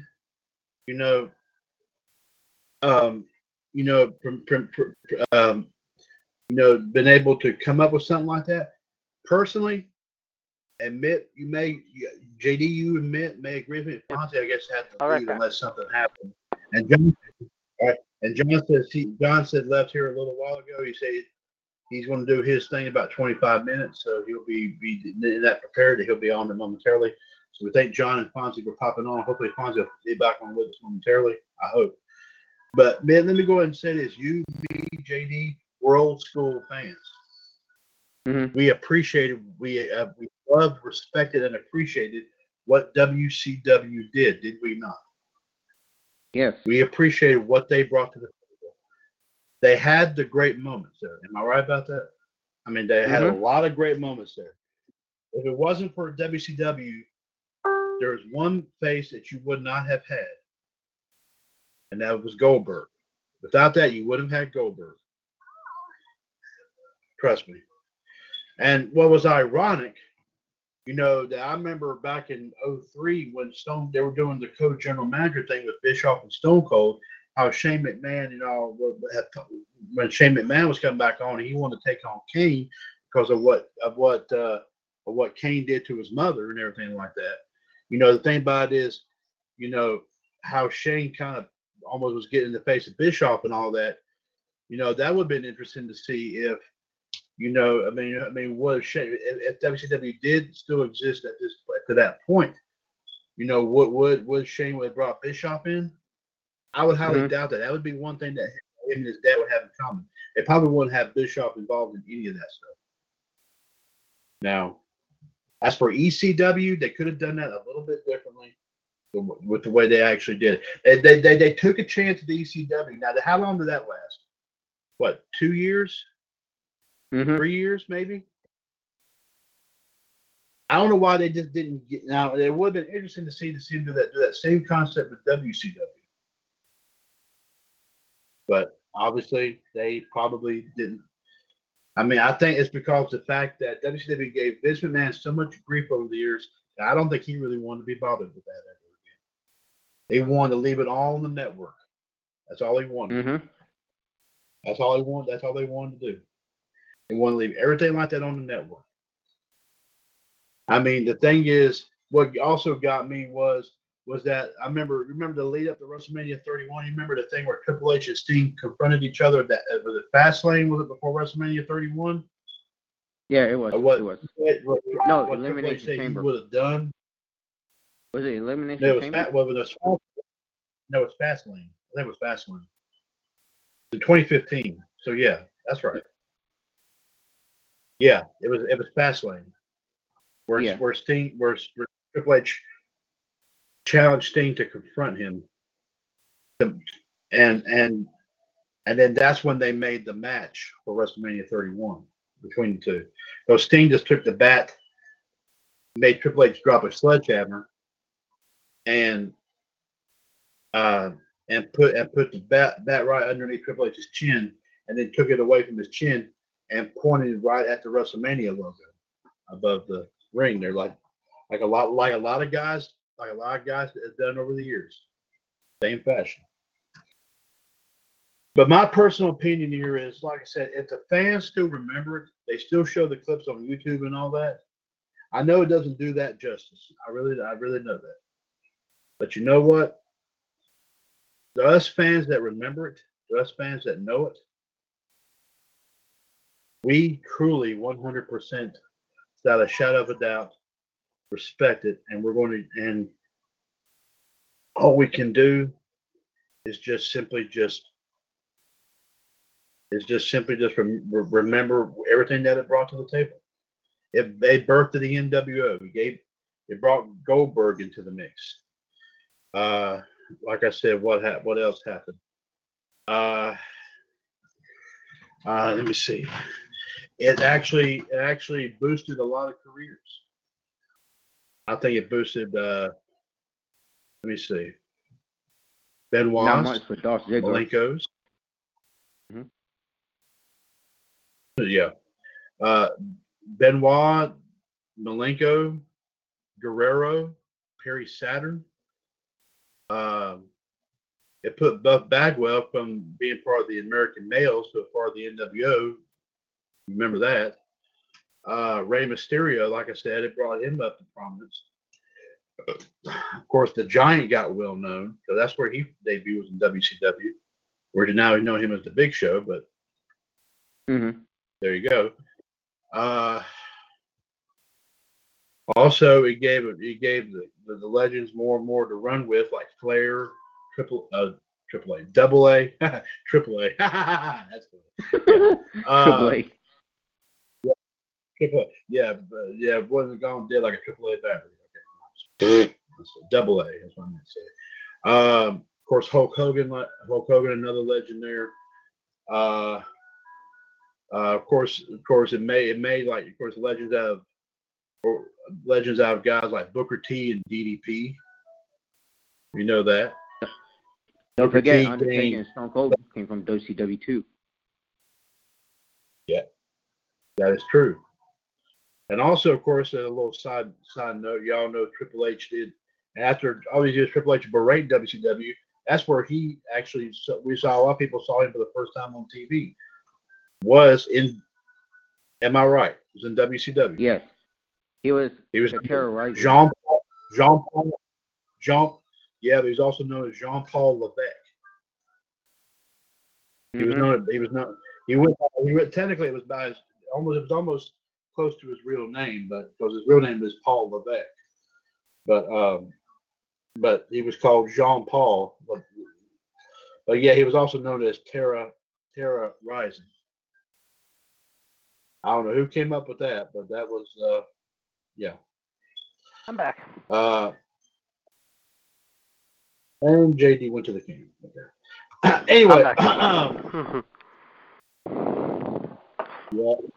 I'm back. You're black. Yeah.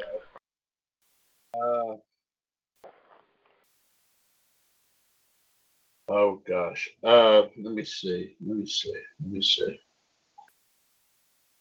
Um,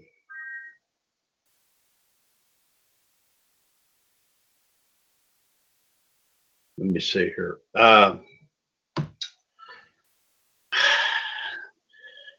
There's a lot of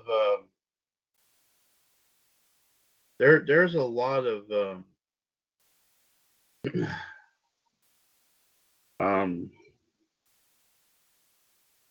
there's a lot of moments, like I said, in WCW that, like I said, that that Vince cannot take away from him. I give He you the tries number to. one thing. Sorry. I give you the number one moment he cannot take away from WCW. Please. The night when nobody expected Hogan turned heel and joined the NWO. You're right. Yep. I agree with that. That was definitely unexpected. That was definitely. But you heard what Hogan said, the background behind that. He said that, that it would take his character from the WWF and saying, let's say he was going to do, they would do that for the money.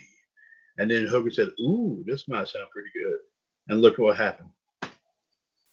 And technically, that hit me on the head on that. I mean, think about it. And at one time, they were talking about Sting or Bret Hart actually becoming the third person, if you remember.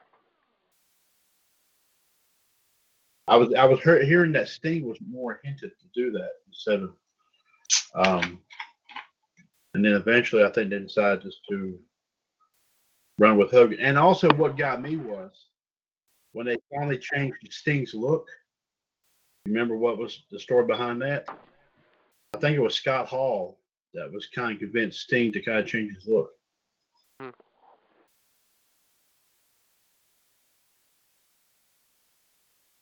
To go from the colorful tights that he always wore to be inspired by that movie, The Crow. Yep. I think it was. Yeah. Yep. Yeah, it was The Crow. So, yeah. I think it was Scott Hall that inspired that recommended Sting to kind of change the look a little bit. And that's why he changed. And that's what But good discussion here, guys. Let me get this out of the way here right fast. 1-605-562-0444, caller ID 138055 #2 p.m. Wednesday, April 1st, 2020. Happy April Fool's Day. April Fool's Day, everyone. Episode 815 of WCWUS Revolution. You have right here Mr. WCWUS Chad Henshaw along with the Iceman Jared DiGirolamo. Also, of course, the King of Clubs, Mitt Patel, here with us. The Human Suplex Machine, John Gross, and the Heartbreak Kid Fonzie, of course, had to leave us. But we hope to hear from him, of course, tomorrow night on NWO Wolfpack here as well. Now, speaking of which here, and I just happened to notice here that I believe when we had our internet glitch a little while ago, we actually unfortunately lost the live video feed from WCWUS HIAF Alliance. We may have probably gotten a pretty good amount of the video in prior to that, and I apologize to those that was on there tonight. My apologies for that. We just had like a hiccup on. We just had a hiccup on, as I call it, of course, on.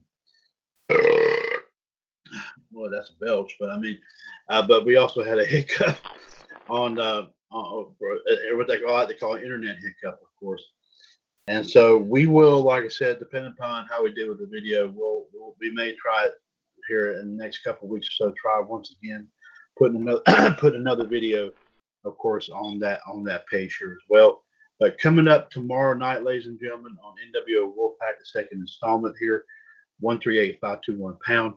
Be sure to, of course, check us out here as we, of course, give you the latest wrestling news and views. Also, of course, give you, of course, history and birthdays. Also, we'll get you, our guys here thoughts and opinions, personal opinions about what happened tonight with AEW and NXT. And also, of course, we're going to do something here in just a few moments. But we also will get you some more matches in here, of course, as always, for the Blast from the Past Wrestling Pay-Per-View Extravaganza.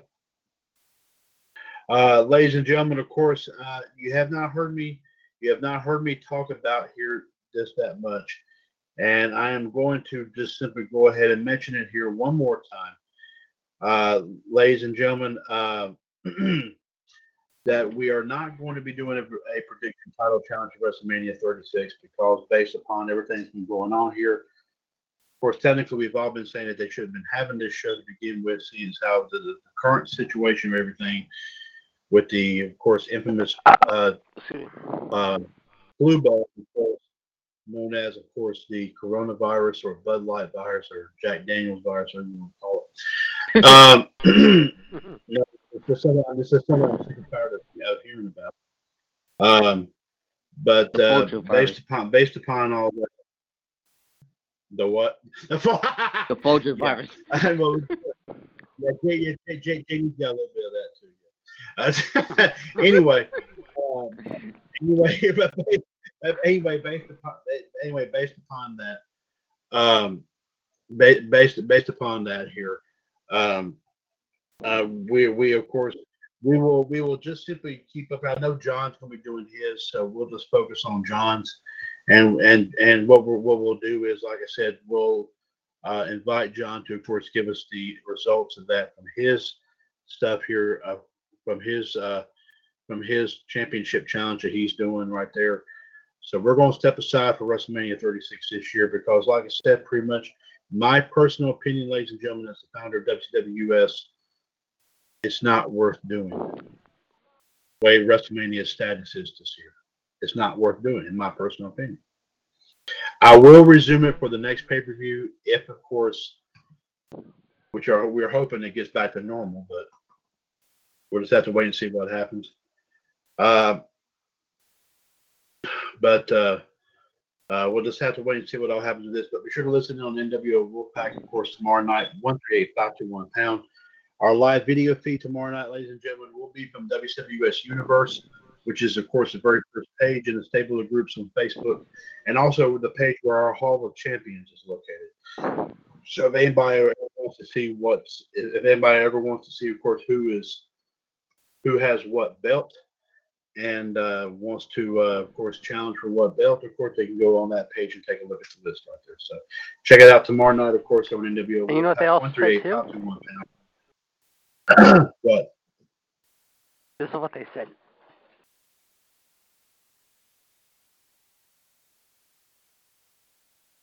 Hey, guys. Oh, big gulps, huh? All right. Well, see you later. Okay. Yeah. But anyway, like I said, in regards to a story here that I actually read here earlier today, and I'm sure, Mitt, you probably heard about it. I told JD about it. I haven't read the full story. I glanced over it, but I just posted it because I figured it would be interesting to read for some folks. Apparently now, for some reason, WWE, there's a rumor flying around that WWE may decide to take time off after WrestleMania 36. At least until, of course, I'm sure what's going on with this pandemic. And I did have someone. I did make a comment myself, and someone else actually commented behind me. And believe it or not, this will surprise me. It really will if this happens. But the person that commented behind me not too long ago just pretty much said that it's very, very doubtful that's going to be a surprise. But I think it is, in my personal opinion. So, but if y'all check out the story, it's on the Revolution Radio Facebook page if you want to follow that story indeed. Anyway, guys, we got a few moments here. I'm just going to run down some quick matchups here to give y'all's personal take here about about some of these matches here, and please feel free to throw out your thoughts as well if you wish, please. JD, we'll start with you. Then we'll go to Mitt right here. We've got the two of y'all here. The first match that I have to talk about tonight, we go back to I don't know if this is Raw or SmackDown. I'm not sure which one this is. I'm not sure what it is. It is a 6-person mixed tag team match from June 22nd, 2000.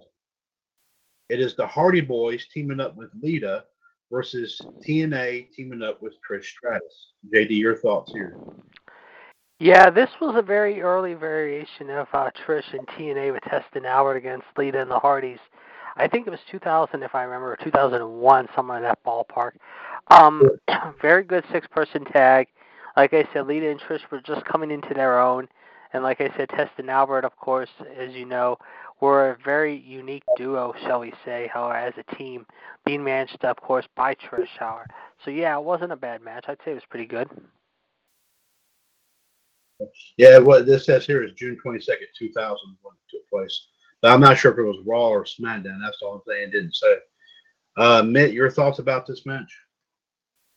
Yeah, so I think they were on Raw because I remember TNA and Hardy's was on Raw for quite a while. Right. Okay.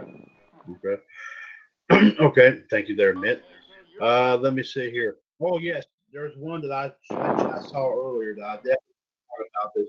Y'all want to go a little old school? We're going to go really old school here. We're going to go back to 1992. How about that, huh? All right. We're going to go to WrestleMania 8, and we're going to say with the WWF title on the line, Ric Flair defending the belt against the Macho Man Randy Savage. JD, your thoughts about this match? Oh yeah, dig it, brother. The Macho Man Randy Savage. Oh yeah. Let me tell you what I think. I just watched this on Sunday, actually, for the first time in a long time, and I forgot how good this was. I mean, this was really, really good, if you remember how these two guys really, at the time, how had a serious dislike with one another, especially with the way Kurt Hennig and Flair was, by driving Elizabeth and the Macho Man crazy. And Macho was definitely not very happy, if you remember, at the time, however. And, excuse me. He definitely showed on this night that he wasn't here to play games. He was here to get the job done and take back what was once his. And yeah, this was a very good match. I would say this was one of the two matches that was good on WrestleMania 8. Mitt, your thoughts about WrestleMania 8, 1992, Ric Flair versus Randy Savage, WWF title match? Yeah, this was a really, really good match. I enjoyed the storyline, especially when they had the whole Ric Flair and Macho Man fighting over Miss Elizabeth. It was really good. Worth watching. Okay. All right. Next match up here, I think I mentioned this a little while ago, but I'm going to go over it again one more time. We're going to go back here. This was, I want to see. Hold on one second. Let me double check. This was about 8 years ago, so that would have been about 2012, I think. And y'all can correct me if I'm wrong on this account. This was a Hell in a Cell match. I do believe, if I'm not mistaken, Shawn Michaels was a special referee in this. The Undertaker taking on Triple H. JD, your thoughts about this? Great match here. I mean, 3 Hall of Famers, no doubt about it, however, showing what they are capable of. And this was at Mania 20. Like I said, this was in Hell in a Cell. I remember this was the first time Mania had reached Hell in a Cell at the time, however, and it was still a damn good match. And at the end of the night, however, you cannot say that these 3 absolutely went out there and stole the show. This was definitely a brutal, crazy, wild, insane, out of control match, to say the least, and it was good, to say the least. Mitt, your thoughts here? WrestleMania 28, Hell in a Cell, Undertaker versus Triple H with Shawn Michaels, the special guest ref. Yeah, really good match. My original thought was Shawn was going to turn on Triple H based on the history, but it was pretty good. Okay, all right. Our next one here, we're going to go back just a little ways. We're going to downgrade this here. I do believe this looks like it's from SmackDown, October 11th, 2001. Yes, October 11th, 2001. This was for the European Championship. I'm not sure which one was the champion, but this match was Kane versus the Hurricane, and the Hurricane had Monty Molly in his corner. JD, any thoughts about this one? This was a good match, however, if you remember, however, this was a month after what had happened to America, however, and they needed something to liven it up, however, and at the end of the day, however, you saw a pretty good match with two good wrestlers, however. I think, if I remember correctly, I think the Hurricane was the European champion, if I remember, at this time. I think. I could be wrong. I'll have to double check my notes to be sure. That being said, it was a pretty good match and very entertaining. Mitt, your thoughts about this? October 11th, 2001. Kane versus the Hurricane with Monty Molly. This was a match for the European Championship. I agree with JD on this. And yes, Hurricane was the European champion. Was? Okay. All right. Okay. There is something on here, and it's got a picture of 5 superstars here. Yeah, it was short. Hurricane was the champion. It was a short match, though. It was? Okay. But I want to ask just a personal opinion about this before we go to another match. Okay, guys, just y'all's personal opinion. There's no right or wrong answers here because it would be, I'm sure, kind of a tough call. They only got 5 guys listed here. Okay, we're going to just use these 5 guys, and I'm going to ask out of these 5. I'm going to ask this following question. Y'all give your personal opinion out of these 5 wrestlers. Okay, there you go.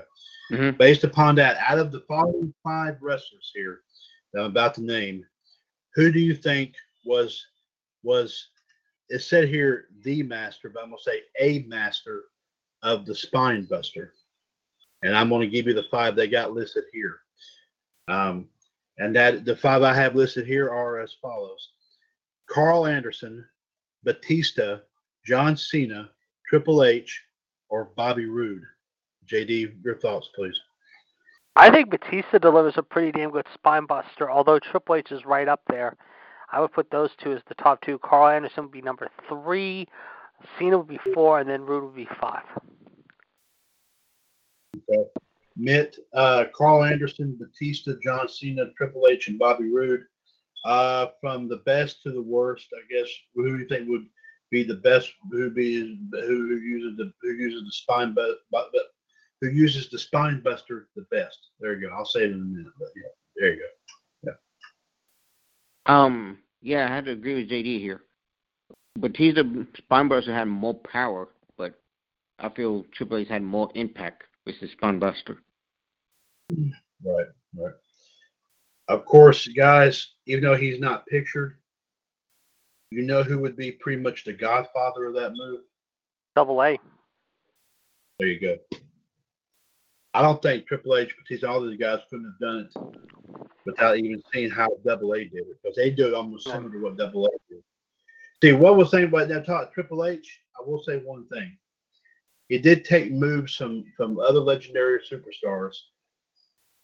The 2 he did very well was the spine buster from Arn Anderson, and he did the high knee from Harley Race. Yeah. So I mean, I remember that. So I remember that indeed. Okay, let's see here. Give me just a second here. Give me just a second here, and I'll. Okay, here we go. Okay, let's go back to WrestleMania here. This is a WWE title match. WrestleMania 22, John Cena versus Triple H. JD, your thoughts here. Which one's this from again? WrestleMania 22, Cena versus Triple H, WWE title match. It was okay. I mean, it wasn't bad, I will say. It was decent. But it wasn't the match that sold it for me at Mania 22. Okay. Mitt, your thoughts here, please. Yeah, same thing. It was okay, but it could have done better. Certainly. Now let's shift gears a little bit. We're going to stay with a WrestleMania theme here, guys. But we're going to shift from the men to the women. Yeah, we don't do too many women's matches. I'm gonna try to start finding a lot more women's matches in this too. Let's go to. I want to say.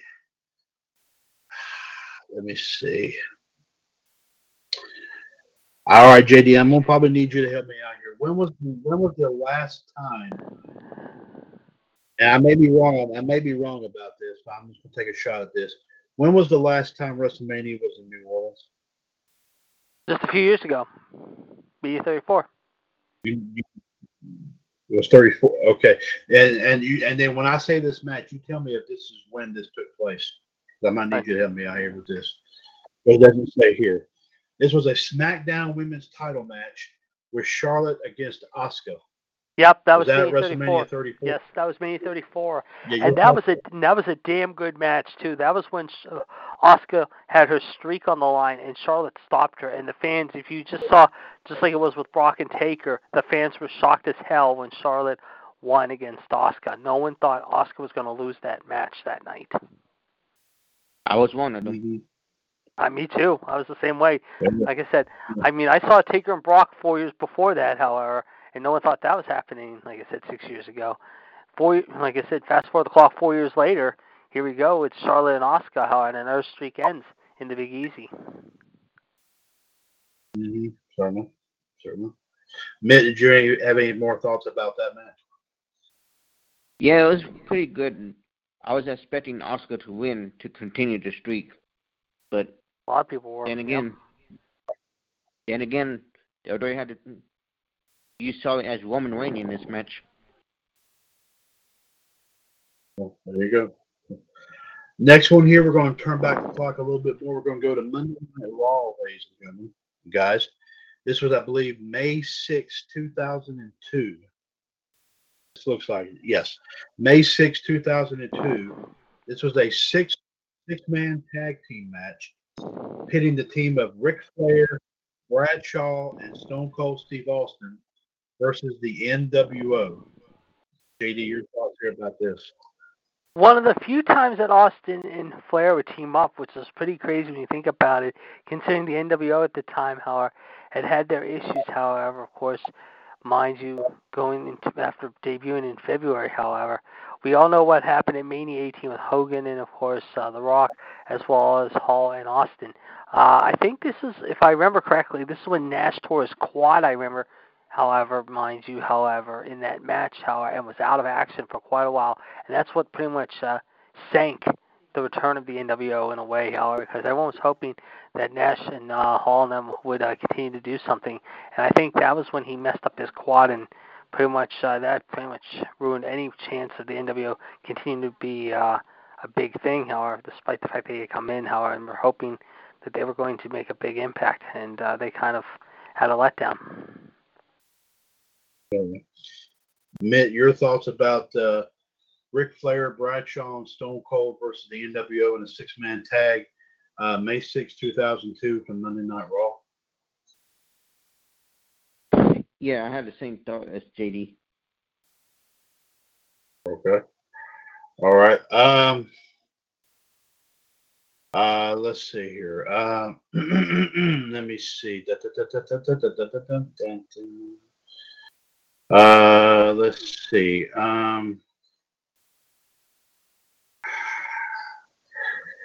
Okay. Before I go on here, I need to confirm something here. JD, you might be able to, because you were talking about NXT earlier.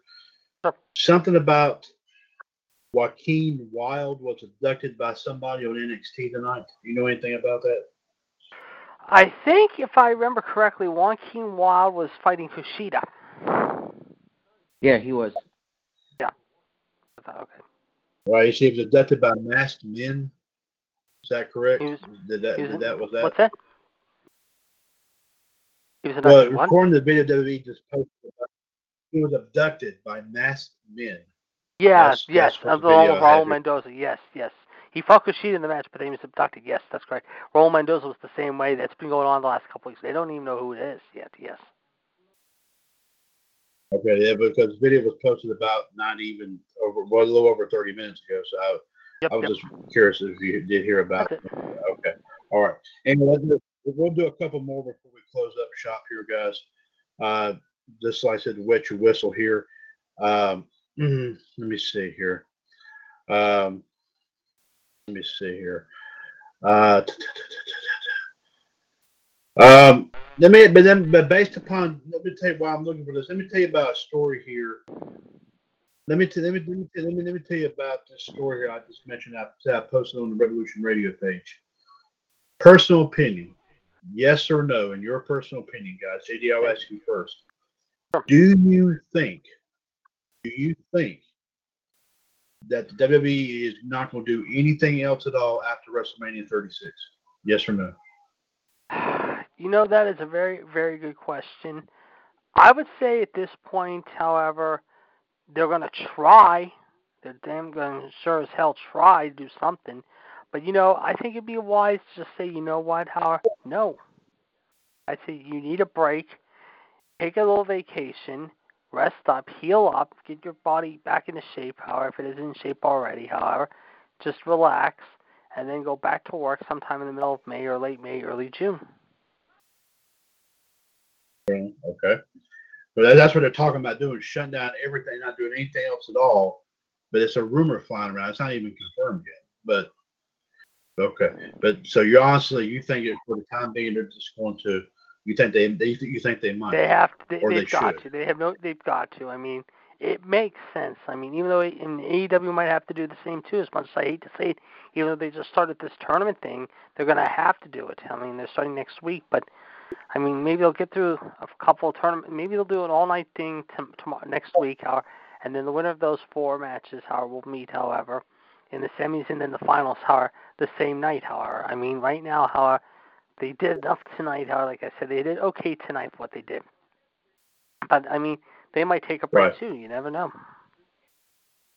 But do you think they'll have to, based upon the fact that what they got going on in Florida with the stay-at-home order? Yes, they have to, because, like we said, there was talk, after the April 9 expiration next Thursday, they might do a live SmackDown on the 10th hour. But the thing is, they're going to be taped from the Full Sail University for the next month, maybe rest of the month into early May, because already they canceled the April 27th Mohegan Sun show, like I said, in Connecticut, which is supposed to be that night. Then the thing is, they're supposed to be technically May 1st in Albany for SmackDown. That's 9 days before supposedly Money in the Bank. Plus, you're going to be in Worcester, Mass. on the 4th of May, that Monday, the go-home show, that Monday, supposedly, before Money in the Bank, which is supposed to be in Baltimore on Mother's Day, and then the next night in Wilkes-Barre. The thing is, though, you might not do a show, as we said before, we've talked about this so many times the last couple of weeks, maybe till mid to late May, early June. You never know. Mitt, your feelings about this? At this point, I don't trust WWE because they don't do the right thing half the time. But I would say no, they're going to still the Raw and SmackDown. Do you think they're going to actually be forced to do so because of this order? I do, but then again, Vince McMahon, he'd be desperate to sing. There's so much go on, damn it. I'm Vince McMahon. I have these grapefruits in my balls. And they're all shriveled up and moldy. Yeah. This is true. This is true. Oh, God, that's true. Oh, Lord, yes. Okay, now let's go from a match to a moment here. I'm sure y'all remember this moment. Let me throw this up here at you. August 7th, 2000. This was on Monday Night Raw. I remember seeing this clip many, many times. The moment, this was during the time that The Undertaker was doing the biker gimmick, which I love the biker gimmick. I like both of them. I like the biker gimmick too. Most, yeah. Anyway, you might recall, JD, you might remember this moment. I think Ned, you might remember it too. But like I said, August 7th, 2000, when The Undertaker returns, I believe it's because of getting retaliation for the Big Show injuring Kane and Kane being out of action. Yes. That he throws the Big Show off the stage. You remember this, JD? I do recall it. Yes, I do. What's your thoughts about this moment, please? Well, I mean, you think about it. Kane was looking. It was Retribution time, however, and it was only fitting you had to do something like this. However, the question was, however, was it worth it? However, was it a good moment to let everyone stand up and cheer? Was it exciting? I mean, some people liked it, some people didn't. Some people liked it, some people didn't like it. You know, it depends on your view. And of course, you remember, I think, what was it that Shane McMahon tried to get involved, and Shane jumped off of it and landed on part of the one of the sides of the Titan, trying to get away from the Undertaker. Mm-hmm. And that's when they drew the Big Show up there, and he dragged Big Show off with a chain off on the. Oh boy, that was brutal. My personal opinion, I thought it was. Mitt, your thoughts about this moment? If you remember this, August 7th, 2000. Not that. Yeah. Yeah. I have the same opinion with JD on this. Right. Okay. Let's do. I'm trying to find a good one here, a good closeout here for the night before we go here, because I got one. They just said, according to NBC News, statewide stay-at-home orders increase as number of cases surpass 200,000. According to NBC News, it was posted an hour ago. You find the video on YouTube. Let's see. I gotta tell you what, I got one. JD, you do yours to close out. No, I'll say mine tomorrow night. Till tomorrow. No, well, I know, but it might be only fair because I haven't let y'all do one on that. So, and Mitt, I'll make it up to you. If you pop on tomorrow night, we do this. Mm-hmm. With all respect to JD and everybody else, I'll let you pick out one first. I'll make it up to you there. Okay? If you come on, if you come on tomorrow, let us know if you can or not. Okay? Let us know. Okay. This is a moment I think, JD, we all remember this. Monday Night Raw, July 14th, 1997. During the match for the tag title, Stone Cold is right now fighting alone against Owen Hart and the British Bulldog. Who comes down to team up with him? Dude Love. Oh, have mercy. JD, your thoughts about this? Yeah, this was right after I remember the Canadian Stampede, and Austin didn't know if he could trust Mick then, if you remember, Howard, because the Harts were considered like heroes and gods up there in Canada. This was after, I guess, the night after, or maybe it was the week after the Canadian Stampede. This was interesting because Austin, like I said, Howard, over the years has always had a love-hate relationship with Mick, Howard. As a friend outside the ring, I know how inside the ring, how it's love-hate, Howard. But outside the ring, I know they've been very good friends for a long time. This was a very unique moment to see this happen. And of all places, Bizarro World, as everyone has called Canada for many years. And it was a good match, though. It really was. Mitt, your thoughts here about this? Of course, tag team title match. Stone Cold ends up with an unlikely partner out of all people, Dude Love. Your thoughts here, please. Yeah, it was a pretty decent match. It's like JD said, they had the love-hate chemistry with with Austin and Mick, but it was decent. Mm-hmm. Sure. Okay. JD, my man, close it out for us. Let's see what you got. Okay, we're going to go to December 13th, however, 1988, Chicago. AWA Superclass 3, considered the worst pay-per-view of all time, but the match that was actually the only good one on the show, a unification match, and it has been shown many times, however, I think everyone might remember this, Jerry the King Lawler versus Kerry Von Erich. Title versus title. I think it was they were combining the AWA and WCCW world titles. I think it was. Right. Yep. I remember seeing this. This was when I think they were talking about Jerry Lawler on the Greatest Wrestling Stars of the 80s DVD. This was a match that they put in the extra stuff right here. Yep. I'm glad they showed the full match. I'm really glad they did. What got me was that, like I said, that Kerry Von Erich was already bleeding even before the match. There was something. Yeah, he split his arm when he hit the rope. Yeah, he hit his arm in the first few seconds. You could see it just split open. Yeah, I thought when he opened up, I see. You know, he take off his robe, and looked like he cut something when he took off his robe, or something like that. I mean, that's what I thought it was, but I mean that's. Well, anyway, like I said, that wasn't too. I do remember that, and I think the referee, of course, in a controversial fashion, the referee kept checking on him and all that, and Marty the guy Miller, that ran WCC. Marty Miller was, yep. That's the referee. I'm talking the man that ran WCC. What was his name? Busick. What was his name? Frank Dusick was in Kerry's corner, yeah, but Marty Miller was the referee. Yeah, that's what I'm saying. Frank Dusick kept, because the referee Marty Miller kept checking Kerry Von Erich. Dusick was screaming at Marty Miller.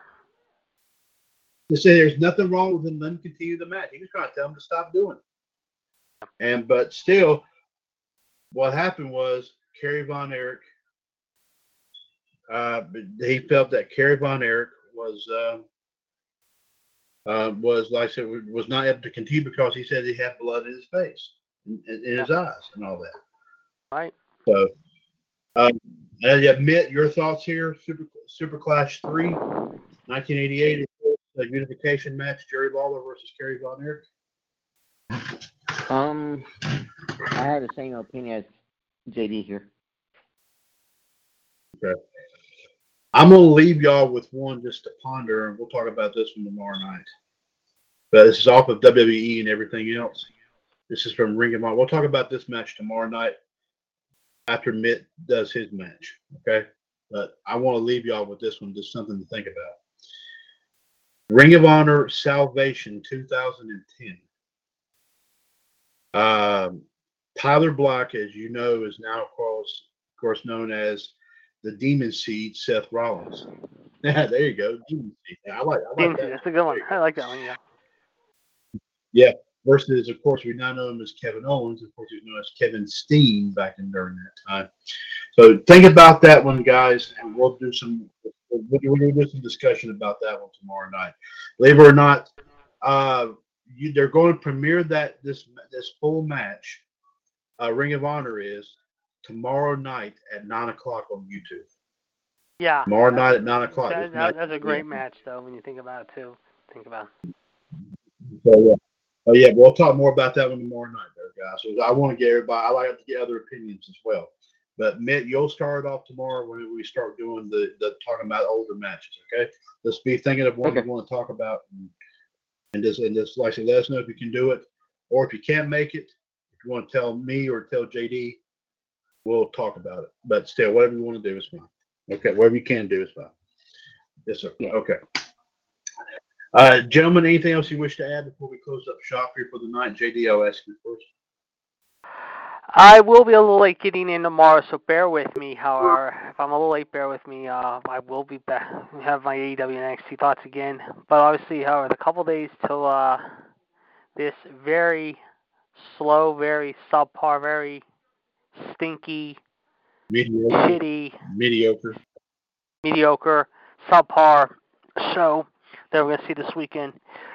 We're going to trudge on, Howard. No, that's not an April Fool's gag. That's legit, folks. I mean, I would have been even actually tomorrow morning early at this time, however, for Tampa. But I got to grin in my teeth and bear it, however, as best we can. But I got a good closing team. And no, it's not going to be everyone's favorite April, like a fool joke, however, that we had last night. Oh, no, however.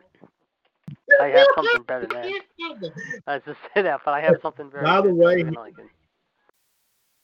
guys, according to Wikipedia, it's now saying there are 16 matches for WrestleMania. How many of them are going to be cut? That's 16.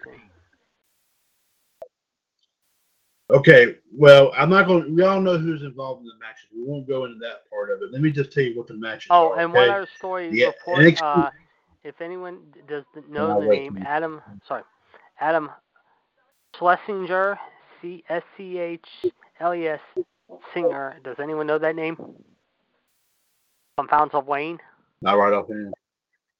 Well, apparently, our thoughts and prayers with his family tonight. Apparently, the co-founder frontman for the group, however, apparently, after falling ill a week ago and who was hospitalized, passed away tragically and suddenly today at the age of 52. He was the lead singer who sang the song The Coronavirus. Apparently, he was 52. The second musician to die of coronavirus. The first one was Joe Diffie, the country singer. Yeah, I remember hearing that. Yeah, my friend Tim told me about that a couple days ago. I heard about that with Joe Diffie. Yes. So our thoughts and prayers were Joe Diffie and certainly Adam Schlesinger tonight, and his family. Absolutely. Thank you there, JD. And please post that on a couple of our pages as well. So I will. I'll pick that up. No problem. All right. Thank you there, JD. But let me run this down here. We all know who's involved in the matches. I won't go into that detail here. You got an NXT Women's Title match, a WWE Title match, a Universal Title match, a Raw Women's Title match.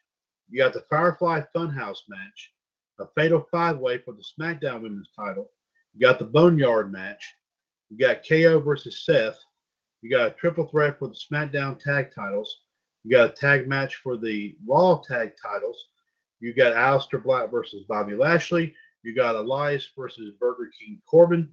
You got a Last Man Standing match. You got an Intercontinental title match. You got the women. Here was the one they added. Women's Tag Team title match. Odd. It's not a triple threat. It's a straightforward team-on-team match. Apparently, Alexa and Nikki Cross are going to be the ones to face the Kabuki Warriors. Yep, it was supposed to be Beth Phoenix and Natty. They were supposed to be in that too. Yeah. Now, of course, I guess because of this deal with the coronavirus, that's not going to probably happen now. Well, I also heard of course, she's been competing in Japan the last couple of weeks too. She might be going back to Japan soon. Well, she might be leaving WWE. Talk about it. Yeah, because she hasn't been on Raw lately. Yeah. That's part of the reason Asuka wasn't defending the women's tag title. Yep. Right. Okay. And also, you got Otis versus Ziggler. Nothing. They haven't updated any. They did update the Universal thing to where it said to be announced in place of Roman Reigns, but they put Roman Reigns' name back up only. So did he wrestle or not? Or did he wrestle or he said no, he wasn't? He did not. Then why as far as I know, he did not, because apparently, from what I remember hearing, however, in that match, Braun won the title. So it was Braun. So technically, it was Braun Strowman that replaced Roman, and it was Braun that defeated Goldberg. And after Sunday, we will see Braun Strowman holding that belt. Yeah, and plus I've been hearing like 3 or 4 matches might be, like you said, 16. There might be 4. Like I said, there's probably going to be like maybe 5. I guess 5 or 6 maybe canceled. I don't know which ones are canceled yet. There's been talk the IC title match between Daniel Bryan and Sami Zayn might be out. There's talk about Elias and possibly Corbin. Otis and Dolph are being talked about being pushed out. That needs to be canceled. What's that? The Dolph and Otis need to be canceled. There's no point for that. I agree. That match is probably the worst match by far. It's going to be one of the worst matches of the card by far. Well, let me tell you something about this, and I'll say it again. Mitt, I agree with what you said. JD, I agree with what you said. But here's my assessment. You said there's supposed to be several these matches supposed to have been pushed out. The whole blame show should have been pushed out because it shouldn't have been happening. That shows how much of a heart Vince has. He has none. Not anymore. The way I see it, why he's doing it is you can't continue some of these feuds throughout the summer. Take a break and continue Solid and Rhea and Randy and Edge feud, because like Edge, he probably came back and just for a little bit and then take a break to do some other project. Well, you know what would have got me, though? Let me go ahead and say this. I agree with that, Mitt, but I'll also ponder this for just a second. The best thing they could have possibly done was, if they were going to film it now, but not show it until later. They could have done that. Or they could have done it early before this thing even got worse, you know? Yeah. I mean, seriously. They could have. But Vince McMahon is a tough nut to crack sometimes. He is a tough nut, but he has none. So, I mean, think about that too. Anyway, Mitt, anything else? Yeah, there you go. Yeah, Mitt, anything else you wish to add? Please, go ahead. Yeah, I do. Well, yesterday, some of y'all witnessed Mr. Fonzie won that title last night against John Boss. He retained one. Yeah. I'm sorry. Go ahead. Go ahead. I would tell you, Fonzie, enjoy holding that little shiny title because I'm coming for it. Oh, you want the one that Fonzie beat John for? Is that what you're talking about? Yeah. Now you remember Fonzie retained the one that he had too. So it was a title versus title. You see. Mhm. But you're aiming for the one that he won from John. Is that what you're mentioning? Yes. All right, JD. Looks like we may have another match in the works here. Yes. And it appears, ladies and gentlemen, the King of Clubs, Mitt Patel, has thrown down the gauntlet, if you will. I'll say it in that fashion because he has now challenged the new WCWUS Dream Champion, Kid Fonzie, to a one-on-one to a Wrestling Championship Series matchup here for that title. Mitt, I would assume Family Feud style matchup, yes. possibly. Yes. Okay. Okay. All right. So we will talk to Fonzie.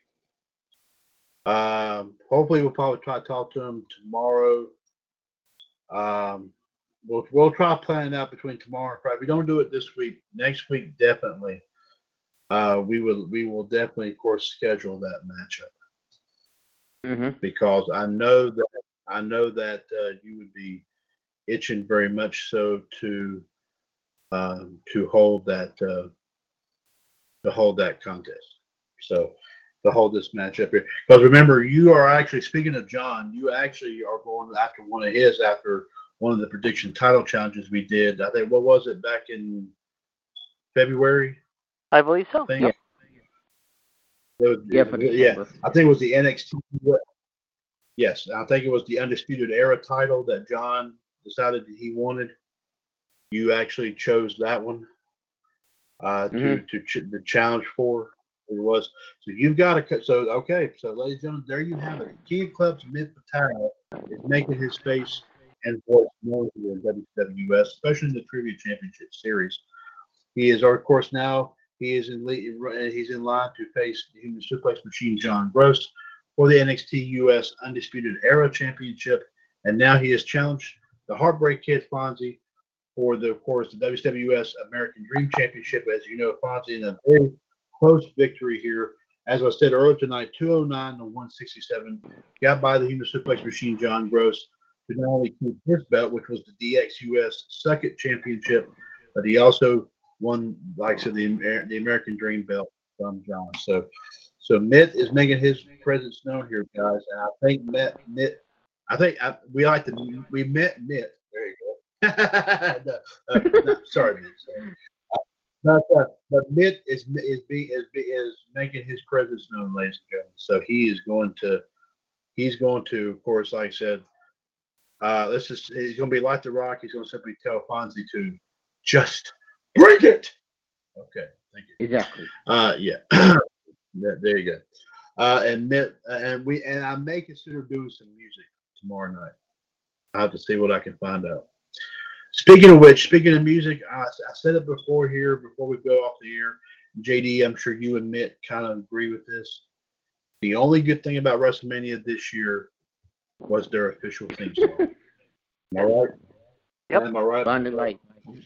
Blinded Lights by Blinded Lights. Yep. But then let me ask you this first. Doesn't it sound like that thing was done back in the 80s? Seriously. Yes, it does. It does. That's why I love it. That's one reason why I like it. That's what it sounds like to me. I mean, I thought it was great. Oh, and by the way, remember I asked you about how the week. Go ahead. When I first heard the song, I was thinking that what's that song called? The one had a video with the paper airplane and all that. Like, oh, I know what it is. I can picture it. Yeah, I know exactly what you're thinking of. Yeah. I was thinking of that song. Oh, yeah. I'll tell you that WWE has made two good hit. Right. WWE, in terms of music for their events, this is actually the second good one. The second one that they had that was actually fairly decent. And I'm sure JD, you've heard me play this one many, many times. The other one was one they did for the Royal Rumble. It was the one called Rumble by oh gosh, what was his name? Richard. I can't think of his. Oh God, I know the song was called Rumble. That's what the song is called. Give me a minute. His last name is give me a second. Oh God. Oh, I got it. Zade Wolf. Zade Wolf. That's what it was. Yes. That's right. Zade Wolf. Yeah. Okay. I'm here to rumble. Okay. But yeah, there you go. But that they actually had some pretty decent choices for music for the main pay-per-views this year. But if the shows were just that, if the shows were good, it would be all right. Ooh, okay, low blow. Anyway, on that note here, folks, we thank you very much for joining us here tonight for episode 815 of WCWUS Revolution. I definitely want to thank in order here the Iceman, Jared DiGirolamo, as well as the King of Clubs, Mitt Patel, also the Human Suplex Machine, John Gross, and the Heartbreak Kid, Fonzie here for joining us.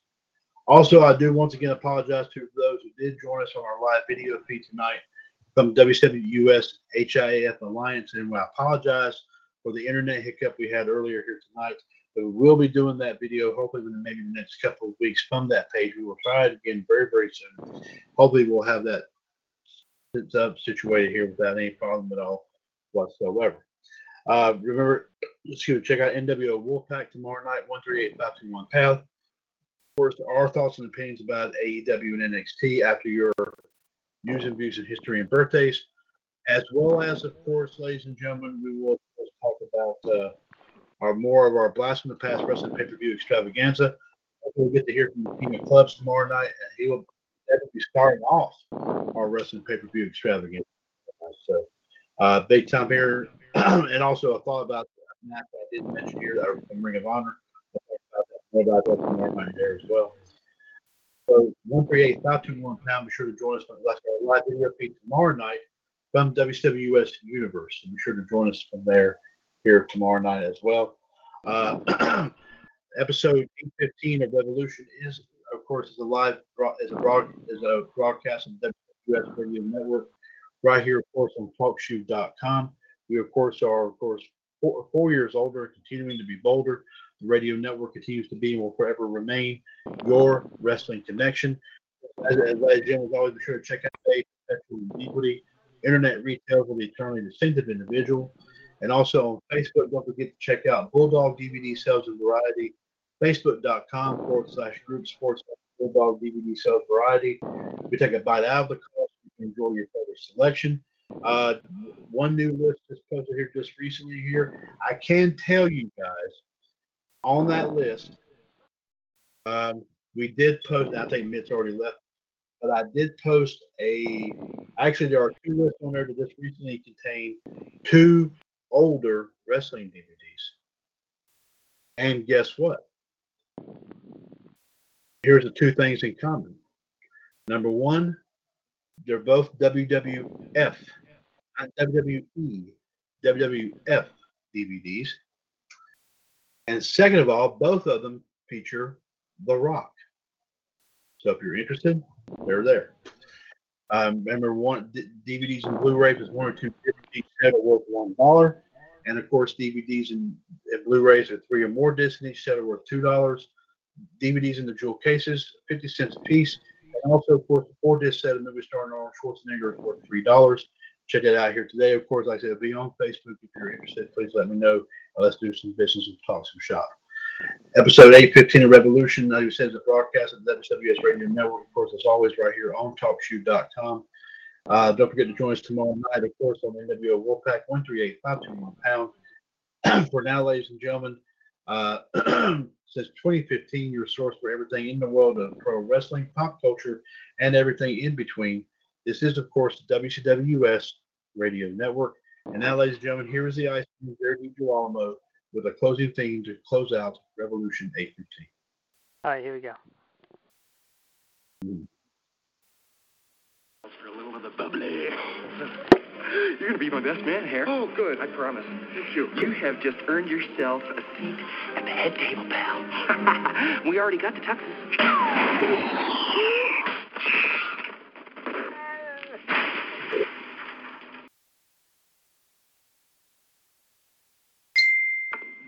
Boy, this party really died.